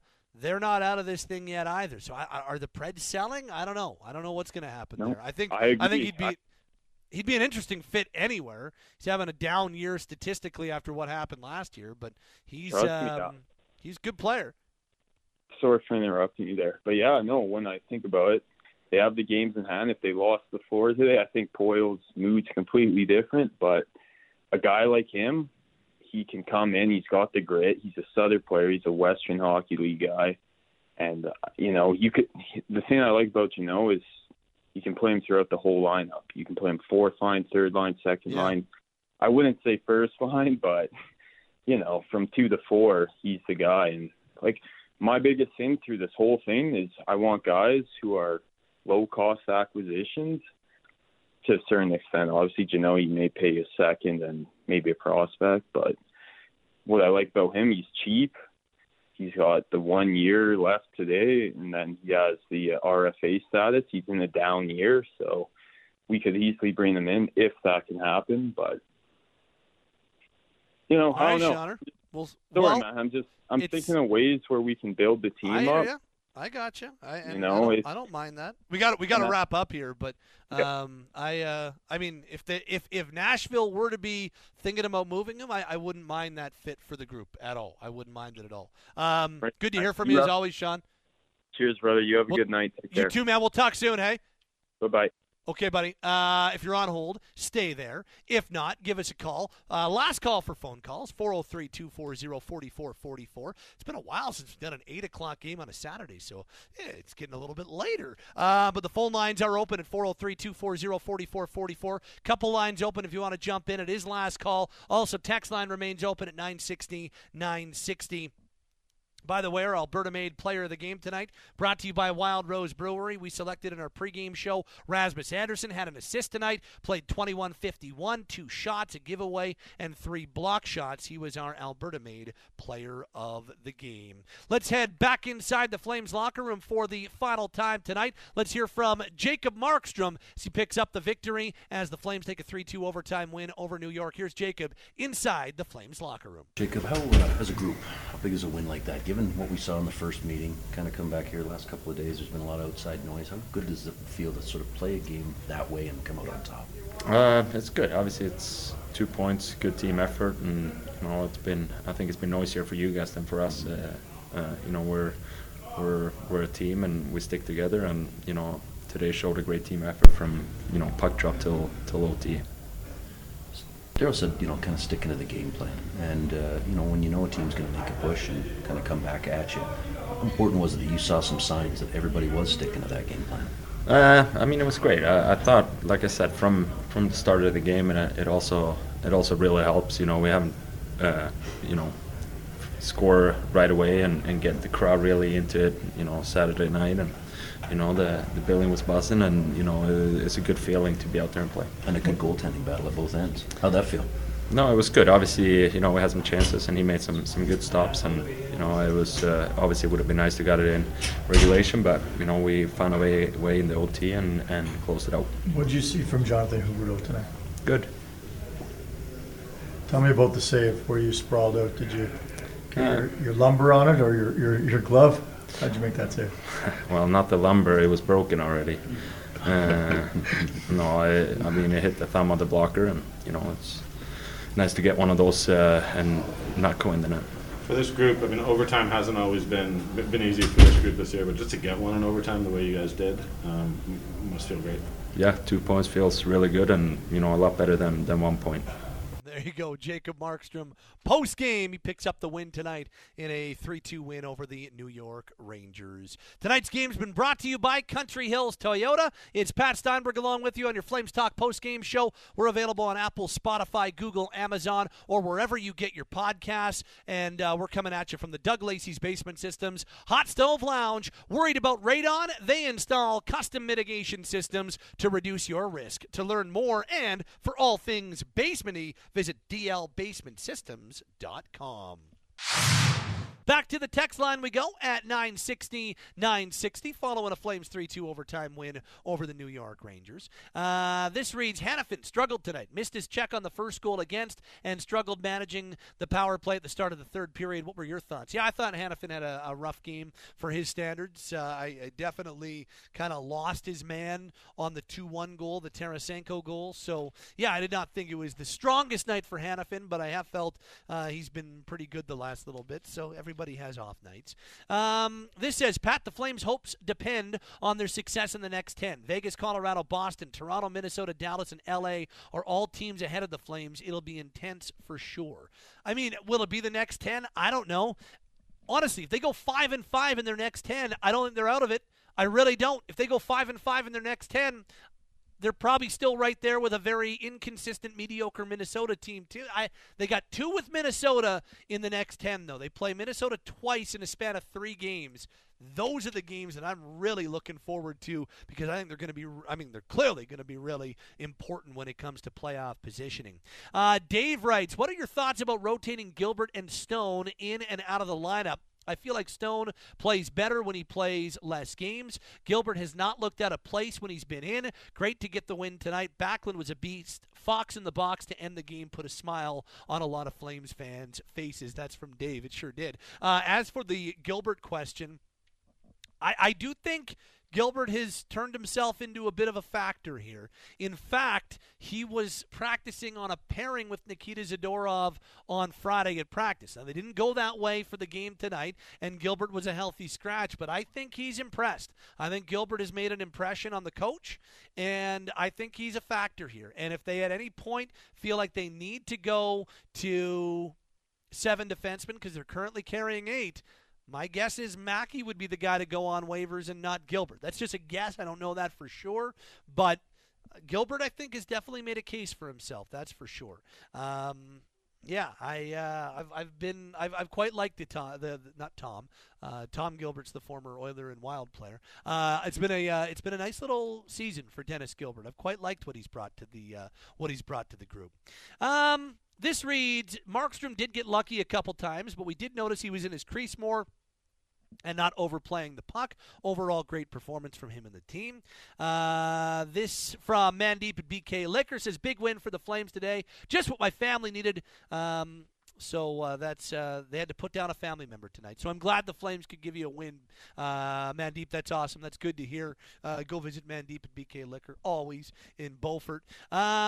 This says from Craig, Pat, quite the game. Raging start. Hell of a finish by Mange, followed by a skill drive by the Huberdeau line. I think the guys took their foot off the gas a bit, which allowed the Rangers to creep back in. Halak was a wall, so things got a bit hairy, but I love that they were able to grind and drag it, kicking and screaming over the line. Love the fire from Naz going into overtime, set the tone. Huberdeau was a stud, so let's hope he can carry that on. On the flip side, the fourth line isn't doing it for me these days. I'd love to see Ruzicka and Dewar there rather than Lucic and Ritchie. Also, I feel like an upgrade on D is still a need. They still aren't defending as well as they could. Luke Schenn had 3 points tonight. Makes you go, That from Craig. The only thing that worries about Schenn specifically, because I agree that going out and getting another defenseman would be good for this group. The only thing that worries me about Schenn is that he's a name that is out there so much that I just worry that he'd be the guy that they end up overpaying for. That's all. Or not him, that he will, not the team, not the Flames specifically, but that he will be a guy that somebody overpays for. That's my only worry on Schenn, but I do agree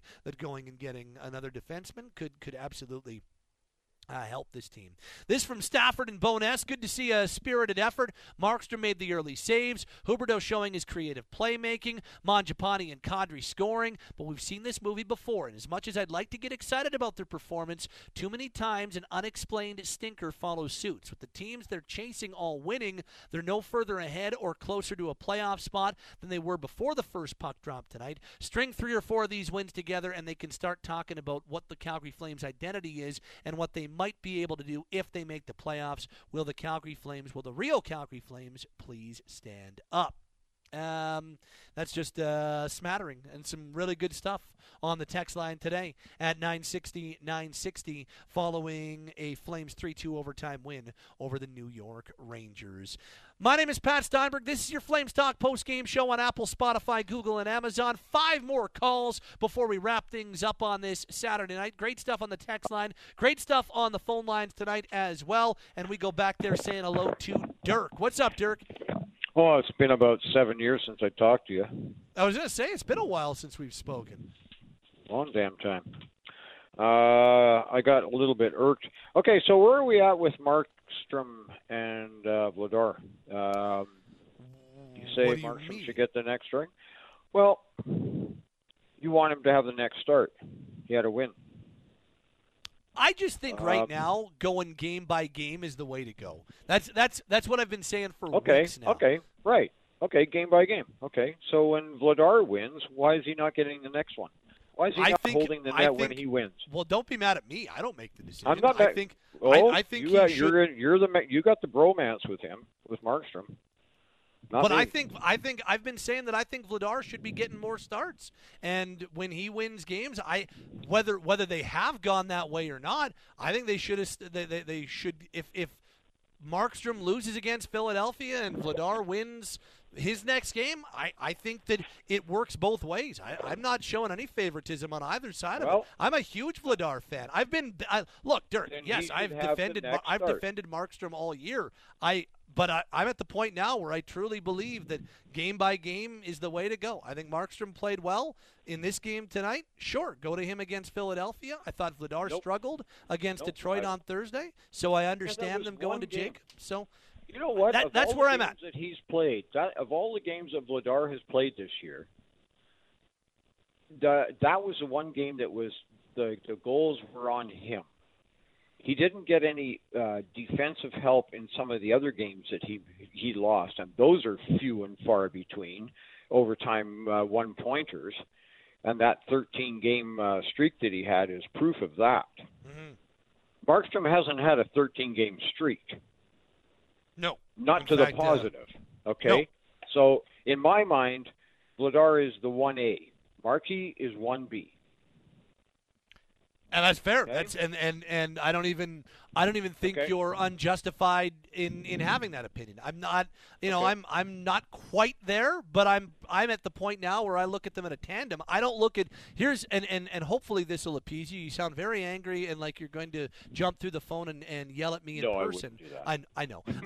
But I don't look at Markstrom as the one anymore. I really don't. I look at this as a tandem. And so and if either one of them can prove that they can take that, that's awesome. That would be great. But right now, I don't see Markstrom as the one, and maybe that changes between now and the end of the year. But as we're talking right now, Dirk, I don't think that Markstrom should just get runs of games by default. I think that you got to be accountable to your last game right now. That's how I feel about the goaltending. Okay. All right, Coach. I'll start this off with the fact that I have not been a Daryl Sutter fan since about 2000, whenever he got fired after when was the last time he left here after 2004 season? He was coach, he became coach. So he GM, did one more. He had one. So he did 05-06 was his last year as head coach. Then he moved up to be the GM only, and then he left the organization, was fired, or they parted ways in December or January. It was It was either early 2010, early 2011, or late 2010. And when that day happened, I was dancing. Now I like Daryl Sutter as a guy. As a coach, the NHL has passed him by years ago. I'm not convinced. How many times have you seen where there's been a situation and the coach jumps in and defends his guy by getting into the referee's face or the official's face or whatever to deflect from his player?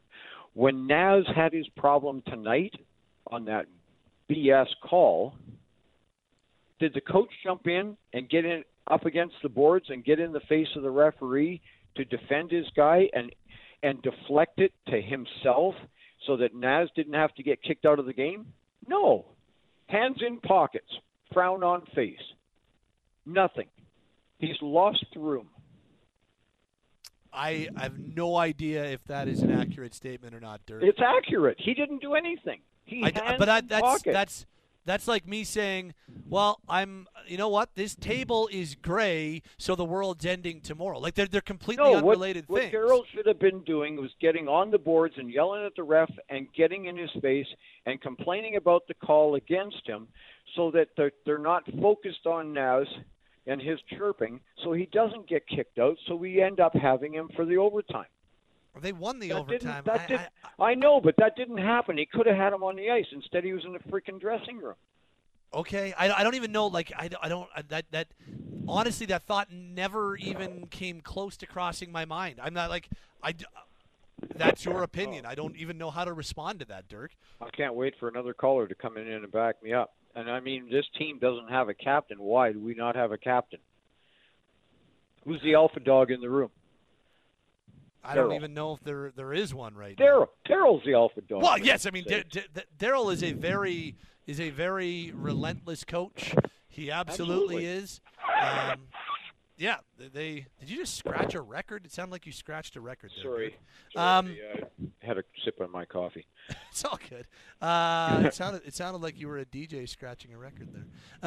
Look, do I think that do I think that Daryl has there have been stretches this year where it has been difficult for this group under him because of his relentless nature, or the term that you used, alpha dog. Do I think it's been difficult this year? Yeah, because I think it's a whole lot easier when they were winning last year, and so you're winning, so that type of stuff is a little easier to deal with as opposed to this year where it's been a little frustrating. Yeah, I mean, but that particular thing do I think that he missed on? You're probably not convincing me on that front, Dirk. But that's okay. Okay. But I want to end this. I don't want to take up all your phone time, but I want one more topic that I want to finish on a positive note. I'm very excited. I'm very excited about one individual on this team. Okay. And I haven't seen this player since this team had Martin St. Louis, and that is Pelche. Okay.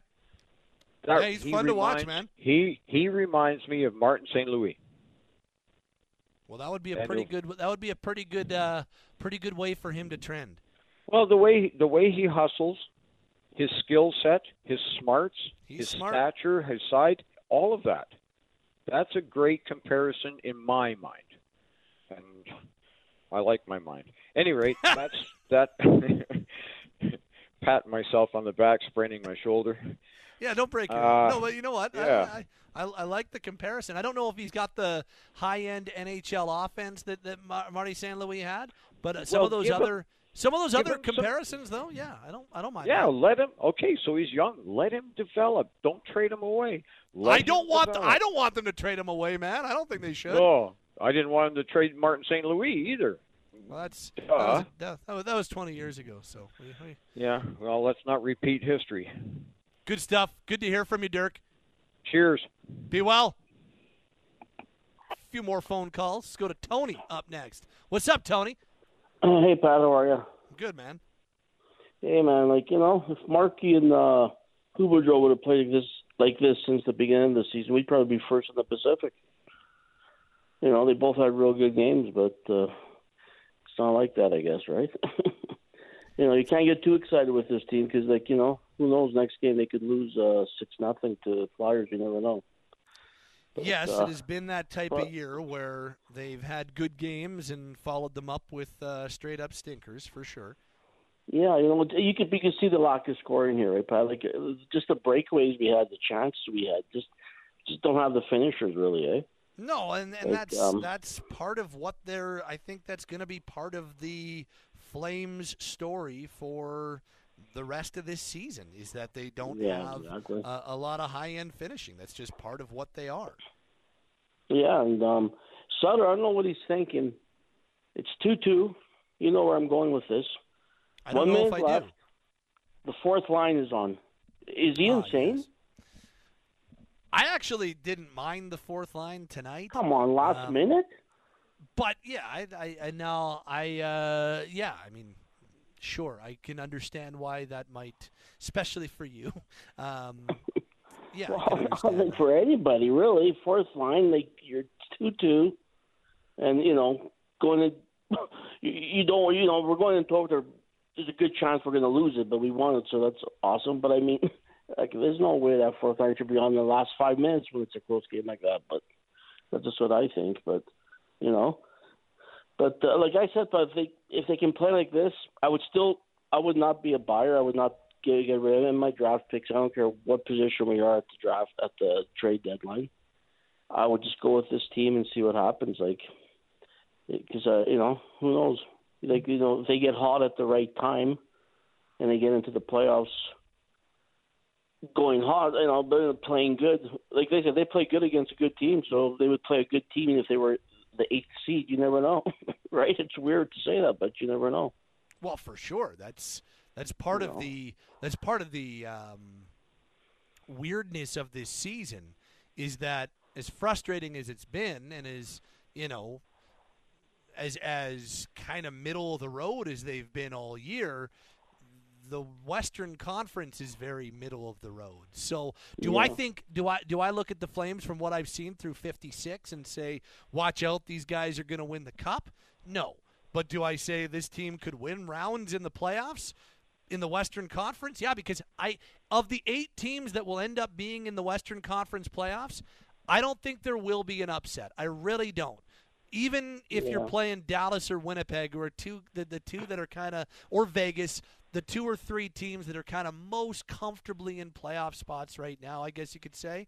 I don't know if there's an upset in the Western Conference this year. No. It's so nobody is elite. I guess Colorado's the stalking horse in this. They're the defending Cup champs, and if they get healthy and stay healthy and are healthy in the playoffs, then they're still probably your favorite. But otherwise, I think they're the team to beat, Pat. You're right. I do too. I just think they're probably going to have to get in as a 2 or 3 seed in the Central this year, as opposed to the 1. Yeah, it's like the contenders are all in the East, really. Like it's. Well, yeah. I mean, when you take a look at the East, you've got Tampa, Toronto, Boston, New York, New Jersey, Carolina. All 6 of those teams, you're like, holy, watch out for those wagons. You don't really have a wagon in the West this year. Yeah, I'm not a Maple Leaf fan, but I mean that trade they made, I thought it was a real good trade to get Riley. I'm telling you, Riley, I agree. It's going to be a good pickup for them. But we'll see what happens on Monday, Pat. Like we said, we see they always lay an egg against these lower end teams, but we'll see what happens. Thanks for taking my call, brother. Good to hear from you, Tony. Take care. Thank you, pal. 3 more to wrap things up on our Flames Talk postgame tonight. Flames win 3-2 in overtime over the New York Rangers. David, next up. What's up, David? Hey, how are you? I'm doing well. How are you? Good, thanks. I just wanted to comment, number one, first-time caller, but I've been a Flames fan since 1980. Well, welcome aboard. Thank you for calling. I was at the first game for the Flames and suffered through the Battle of Alberta. But I think tonight needs to be pointed out that Huberdeau and Markstrom had bounce-back games. Mm-hmm. There's just been too much hate put on those guys. Like, Huberdeau is putting up with a new coach who plays a totally different game. And I love Daryl Sutter. But Markstrom, yeah, he's had a rough year. You just got to give these guys a break at some point. And tonight, they both played, I think, well, at least Huberdeau, he played his best game of the year. He was really good tonight. Yeah, he was strong tonight for sure. So I just wanted to comment for the first time that, you know what, stop hating on the guy. Like, he's playing an entirely different style of hockey. Well, and I do believe that there is a pretty decent chance that year 2 Huberdeau will be very different than year 1 Huberdeau, because I do think that there, to your point, there is a significant learning curve, and there's been, I think, the adjustment to Calgary, the adjustment to a new team, the adjustment to this coach specifically, I think has been a little bit more painful or difficult or slower than anybody would have thought. And so I think a full year, an off season, I don't know. I'm just expecting I think there's a pretty good chance that the Jonathan Huberdeau experience next season as a member of the Flames is different than year 1. I agree. And Markstrom, I mean, he'll bounce back, in my opinion. I may be wrong. You know, you can call me out, but well, no, but I've been saying that I think that at some point, whether it's this season, I don't know, but at some point, I think Jacob Markstrom will return to being a very solid number one goalie. I don't know if we'll ever see Jacob back to the level he was at last year, where he was a Vezina Trophy guy, but I do think that we will see Jacob at some point be a whole lot closer to the Markstrom the Flames signed and the Markstrom that they've gotten for the better part of the first 2 seasons he's played here. Yeah, but I don't know if it's going to be this year. That's all. No, I agree. We've seen flashes of it this year, and we'll see. And it's the same with Huberdeau, and I love the way Dubé is progressing. I love the way Mangiapane is progressing. They're both exciting young forwards. And for someone to say, like, I saw it on Flames chat the other day, like, trade backs. I was like, are you nuts? Like, Backstrom, for me, Backlund. Sorry, not Backstrom. My bad.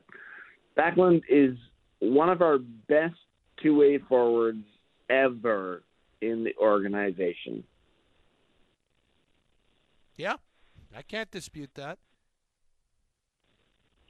Okay, well, I appreciate you taking the call. I'll let you go on to the next one. And, yeah, I just had to chime in because I've had so many anti-Flame comments when I go into the room, and I'm like, okay, are you a fan or are you just nitpicking?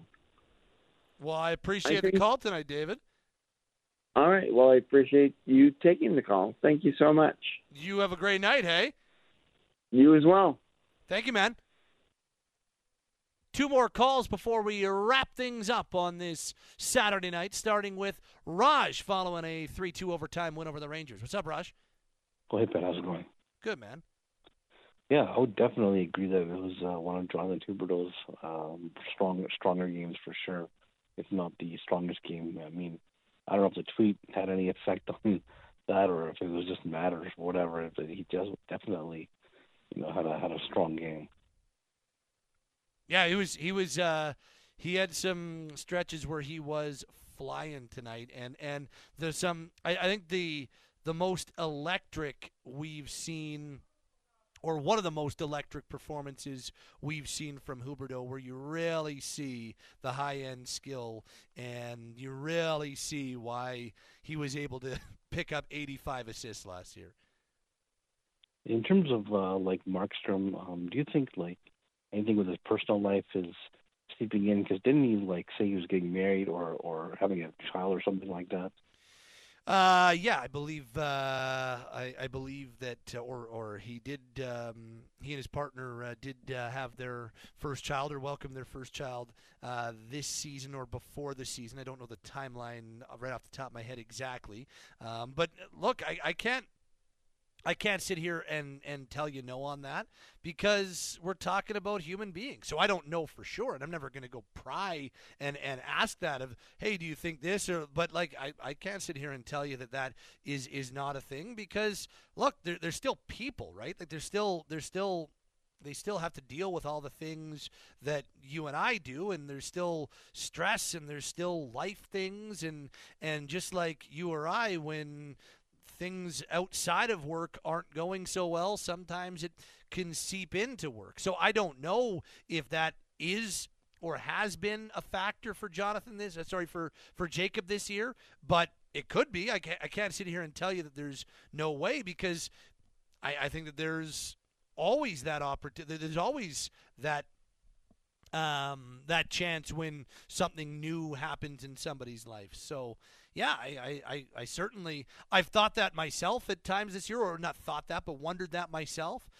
So yeah, I don't know for sure, but could absolutely be a possibility. Yeah, and I mean, I don't know. I just felt like it hadn't been talked about or addressed enough, or maybe even I don't know. Well, and I mean, at least for me, on a show like this, that's by design. I don't really, I try not to get into players' personal lives because, quite frankly, it's none of my business, right? So, if there's something going on in a player's life, and we know about it, or I know about, I'm not gonna I'm not going to go in depth on it or even bring light to it because it's none of my business. Their lives are under a microscope professionally more than any other profession, and so that's hard enough to begin with. I don't think their personal life, and that goes with the territory. When you're a multimillionaire, it kind of goes with the territory that, okay, you make more than 99% of the population, and so that's going to come with it the public scrutiny. That's what goes along with the territory of getting paid like professional athletes do. But their personal lives off limits, and I'm never gonna talk about it. So, but you bringing it up isn't offside or off base, because I think it's a fair question. No, I mean, that's fine. I mean, like we said, wouldn't expect anybody to pry someone's personal life. With the trade deadline approaching, just a couple of things. Didn't Frank Cervelli say like a couple of weeks back, maybe 3 weeks back, that for sure the Flames would have an answer on the Shillington situation? I don't remember exactly what Frank said. I think that he said that they're hoping for an answer. Look, here's what I know about where the team is on Shillington. I know that they are very much prepared to go into the trade deadline with the assumption he's not coming back.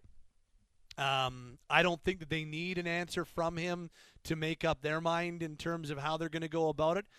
Maybe their deadline is already passed internally as to when they need an answer by.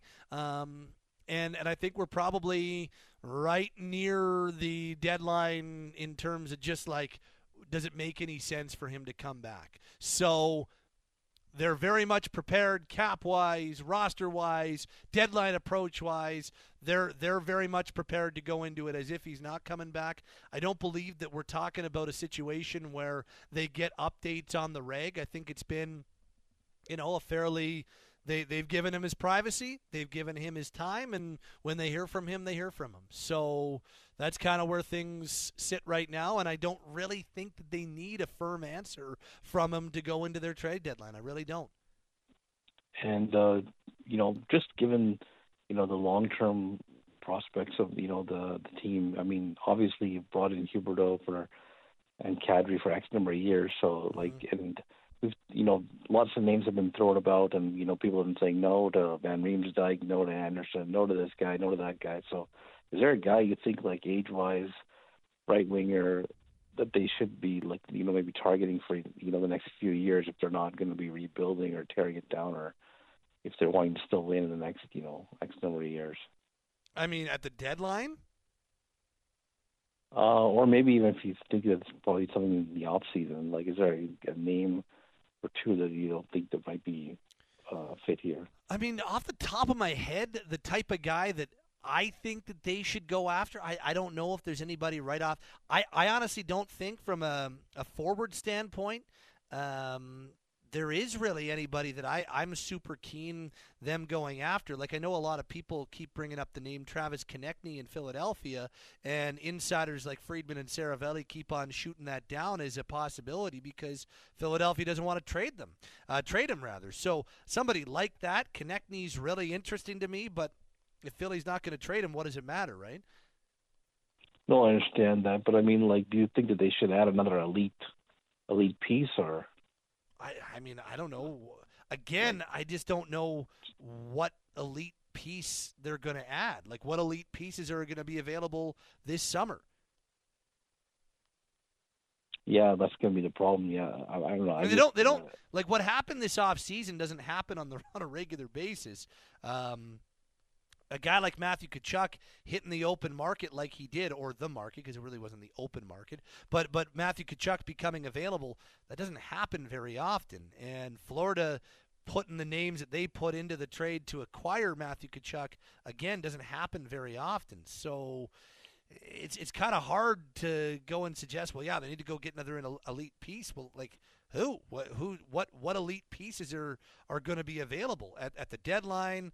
You can tell me Patrick Kane all you want, or some of the other names that might be out there, but I don't know if any of those guys make a ton of sense for Calgary. So, yeah, I guess, go ahead.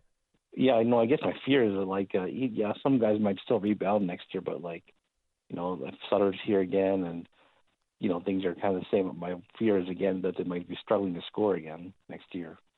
And that could very well be part of their identity for a little while here. That would be tough to swallow. I just don't, like, Raj, who do you want them to go get? No, that's the problem. It's like, I don't want them to, worry the future, but at the same time.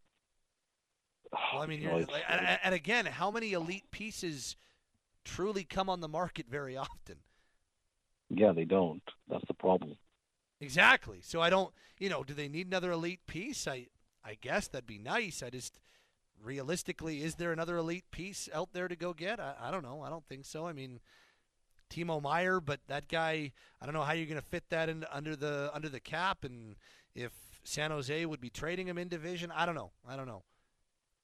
All right. Well, let's see what happens, and hopefully we can put together another victory against Philadelphia. Thanks, Pat. Good to hear from you, man. Yep. Talk later. And our last call tonight goes to Ali. What's going on, Ali? Hey, Pat. How's it going? Thanks for taking my call. You are welcome, my friend. Just wanted to start off by saying it was a good start to the game. I thought it was really well played. I love their checking tonight, and I thought it was one of the more solid games that they'd played all season. It's been a little bit of a roller coaster season this year, and I thought they held up this game, especially in the first period. I like the ways, some of the guys were checking. Coleman was playing well, things like that. I also wanted to touch on the general consensus, which I agree on, that Huberdeau's play was probably one of his best games tonight. And I love seeing some of the passes that he made tonight. Something I haven't seen all season. And giving flashes of Johnny. Not that he's anything related to Johnny, but I thought he had good flashes of Johnny with the passing and seeing some good lanes and making some good plays there. Lucic played pretty good tonight. What do you think? Yeah, I thought that the line of Lucic, Lewis, and Ritchie had themselves a pretty effective game for what they're asked to do. You know what? I thought they looked pretty good tonight, despite what everybody says about the fourth line. I thought they held up tonight, and they looked pretty good. Lucic looked horrible last game, and I thought he kind of made up for it a little bit tonight, making sure he's finishing his checks and things like that.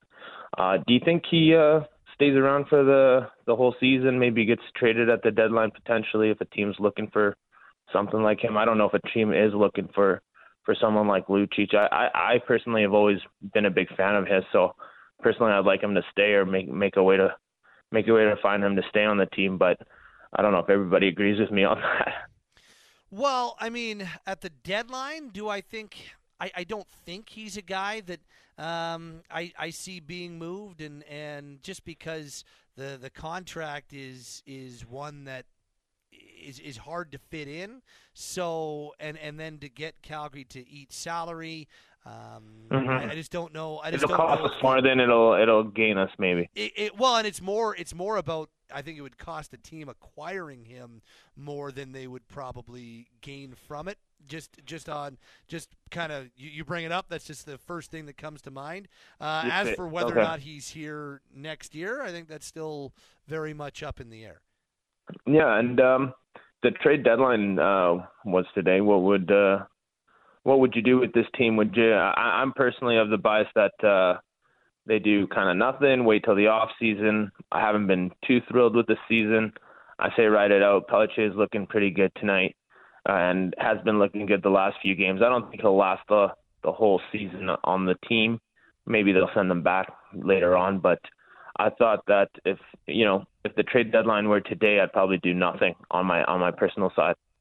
I'm pretty close to in lockstep with you. I'm pretty much 100% in agreement with you. If they wanted to do something a little bit more on the fringes, maybe go out and get a defenseman, a number 6 type guy that they feel could play on a every night basis or rotational basis. That's something that I think that I'd be okay with them doing, or that I wouldn't disagree with them doing. But yeah, giving up big time, high leverage assets, I'm not in favor of them doing. So, I'm mostly of the stand pat variety as well. I agree. Like maybe someone that could rotate with Stone or something like that, just to kind of give him a couple nights there. But do you think Pelletier goes down this season again, as I was mentioning? I don't know yet. I mean, I think it'll depend on what they do at the deadline. That'll be part of it. But if he keeps playing like this, I mean, I see no reason for why we need to, like, why you'd need, this is not a criticism of you or why you asked the question, but, like, I don't see why anybody would need internally, like, organizationally, need to be talking about when he goes back down, because he's been good. He's looked like an NHLer. So I totally agree. Keep him up. I think he's looked great. I think I've been a big fan of his. I think he fitted right in from game one there, just was kind of like snake bitten there. But I do agree he looked really good from the game. I just think maybe the team is looking in the long term to maybe at some point send him back down, give him a little bit more time, kind of grow his game a little bit more, and then bring him back. Or he just, blows everyone out of the water and makes sure he stays on the team and commits and maybe gets a bigger contract later on.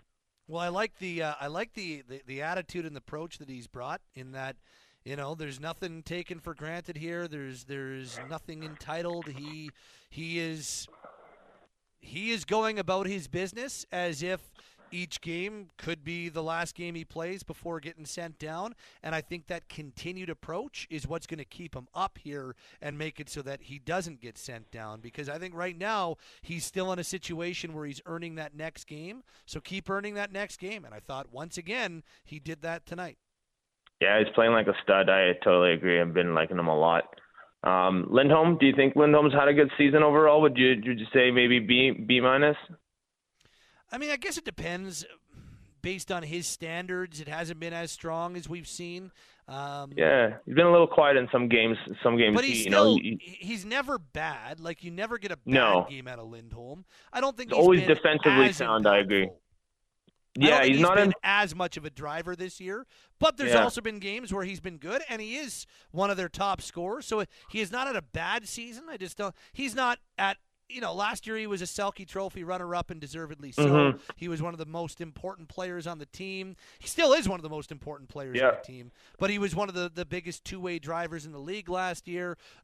This year, not quite at that level, but there's still time. I think he's got that defensive side of him maybe this year more, and maybe just not as much offense as we've maybe seen from him in the past. And maybe but on the offensive side, remember, they do score less than they scored last year, period. And absolutely. He's still number 2 on the team in scoring. So he just hasn't been, in my opinion, as much of a driver emphatically as we know he can be.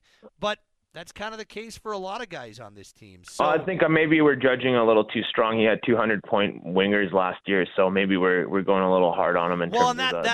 That is also a very fair point, in that there's been a lot of turnover and a lot of change and a lot of things to adjust to for Lindholm this year as well. So I think that is very relevant. I appreciate the call tonight, man. You have yourself a great night. You too. Thank you very much. Bye Thanks, now. Alec. Be well. You too. Bye. And that will wrap us up on the phone lines tonight. That'll wrap us up on the text line tonight. Following a 3-2 Flames overtime win over the New York Rangers. This is your Flames Talk postgame show, when we start to wrap things up with your final summary. Here's how this one went tonight. Flames never trailed in this game. They opened the scoring with 2 quick ones in the first period. So the Flames, by scoring these 2 goals in the first 46 seconds, third fastest 2 goals to start a hockey game in franchise history. Third fastest. The actual fastest was earlier this year when they scored 2 in the first 30 seconds in December in San Jose. Tonight, 2 in the first 46 seconds. First of all, 38 seconds in, Andrew Mangiapane makes it 1-0 with his 12th. Michael Backlund the assist, so that was 38 seconds in. Then 8 seconds later, Nazem Kadri makes it 2-0 with his 21st of the year. Kadri from Jonathan Huberdeau and Jacob Pelletier at the 46-second mark, and just like that, 2-0 in favor of Calgary. That's your score after 20 minutes of play. Rangers get 1 in the second period thanks to Vladimir Tarasenko. Tarasenko gets his 12th from Vincent Trocheck and Artemi Panarin at the 16:53 mark, and it was 2-1 Calgary after 40 minutes of play. In the third period, New York gets a power play, and right at the end of the power play, they score on it to tie this game. Alexis Lafreniere gets his 10th of the year from Trocheck and Philip Chytil at 12:47. Power play goal, 2-2 tie, going to overtime. Early in overtime, Chytil is stopped by Jacob Markstrom. Few seconds later, at the other end of the ice, a penalty taken by Adam Fox of the Rangers. It's a high stick on Dylan Dubé, and it sends the Flames to the power play, and it took very, very little. I'm just doing the quick math in my head right now. It only took 38 seconds on the power play for the Flames to score the eventual game winner. As Huberdeau takes the shot, Michael Backlund redirects it for the game-winning goal. Backlund at 1:28 of overtime on the power play makes it 3-2. His 11th from Huberdeau, and Rasmus Andersson at 1:28 gets us to our 3-2 final score. Final shots, 32-20 in favor of Calgary. Flames go 1 for 3 on the power play tonight. Rangers 1 for 2 with the man advantage. Your 3 stars, number 3, Vinny Trocheck, number 2, Jacob Markstrom, and number 1, Andrew Mangiapane. With the win, Calgary improves to 26-19-11. They're back in action Monday versus Philadelphia, while New York drops to 33-14-9. Also back in action Monday at home to Winnipeg. That is your final summary, and that'll wrap us up on our Flames Talk post-game show. For everybody involved in Flames hockey tonight, for our broadcast crew of Derek Wills and Peter Labardius, for our on-site engineers Tim Khalil and Evan Cody, for our reporter Matty Rose, and for our outstanding producer Azam Nanji. My name is Pat Steinberg. Yes, Flames Talk postgame available on Apple, Spotify, Google, Amazon, or wherever you get your podcasts. We've been coming at you from the Doug Lacey's Basement Systems Hot Stove Lounge. Worried about radon? They install custom mitigation systems to reduce your risk. To learn more and for all things basement-y, visit dlbasementsystems.com. Next up for Calgary is Monday afternoon. Note the start time on Family Day. It is a 2 p.m. face-off against Philadelphia, which means our Flames warm-up pregame show gets going at 1 p.m. Have yourself a wonderful rest of your long weekend. We will talk to you on Monday afternoon. Your final score from the Scotiabank Saddledome: Flames 3, Rangers 2 in overtime. This has been your Flames Talk postgame show, available wherever you get your podcasts, and this has been Alpine Credits Flames Hockey on Sportsnet 960 The Fan. This is CFAC 960 AM, Calgary, Alberta, Canada. A Rogers Sports and Media radio station. Flames Radio is only on Sportsnet 960 The Fan. Thanks for listening. Sportsnet.ca/960 has games and times for the next Flames radio broadcast. This is a copyright broadcast. No retransmission, streaming, recording, or copying of the broadcast in any way is allowed without the permission of the Calgary Flames Hockey Club and Sportsnet 960. Calgary's home for the Flames and the National Hockey League is Sportsnet 960 The Fan.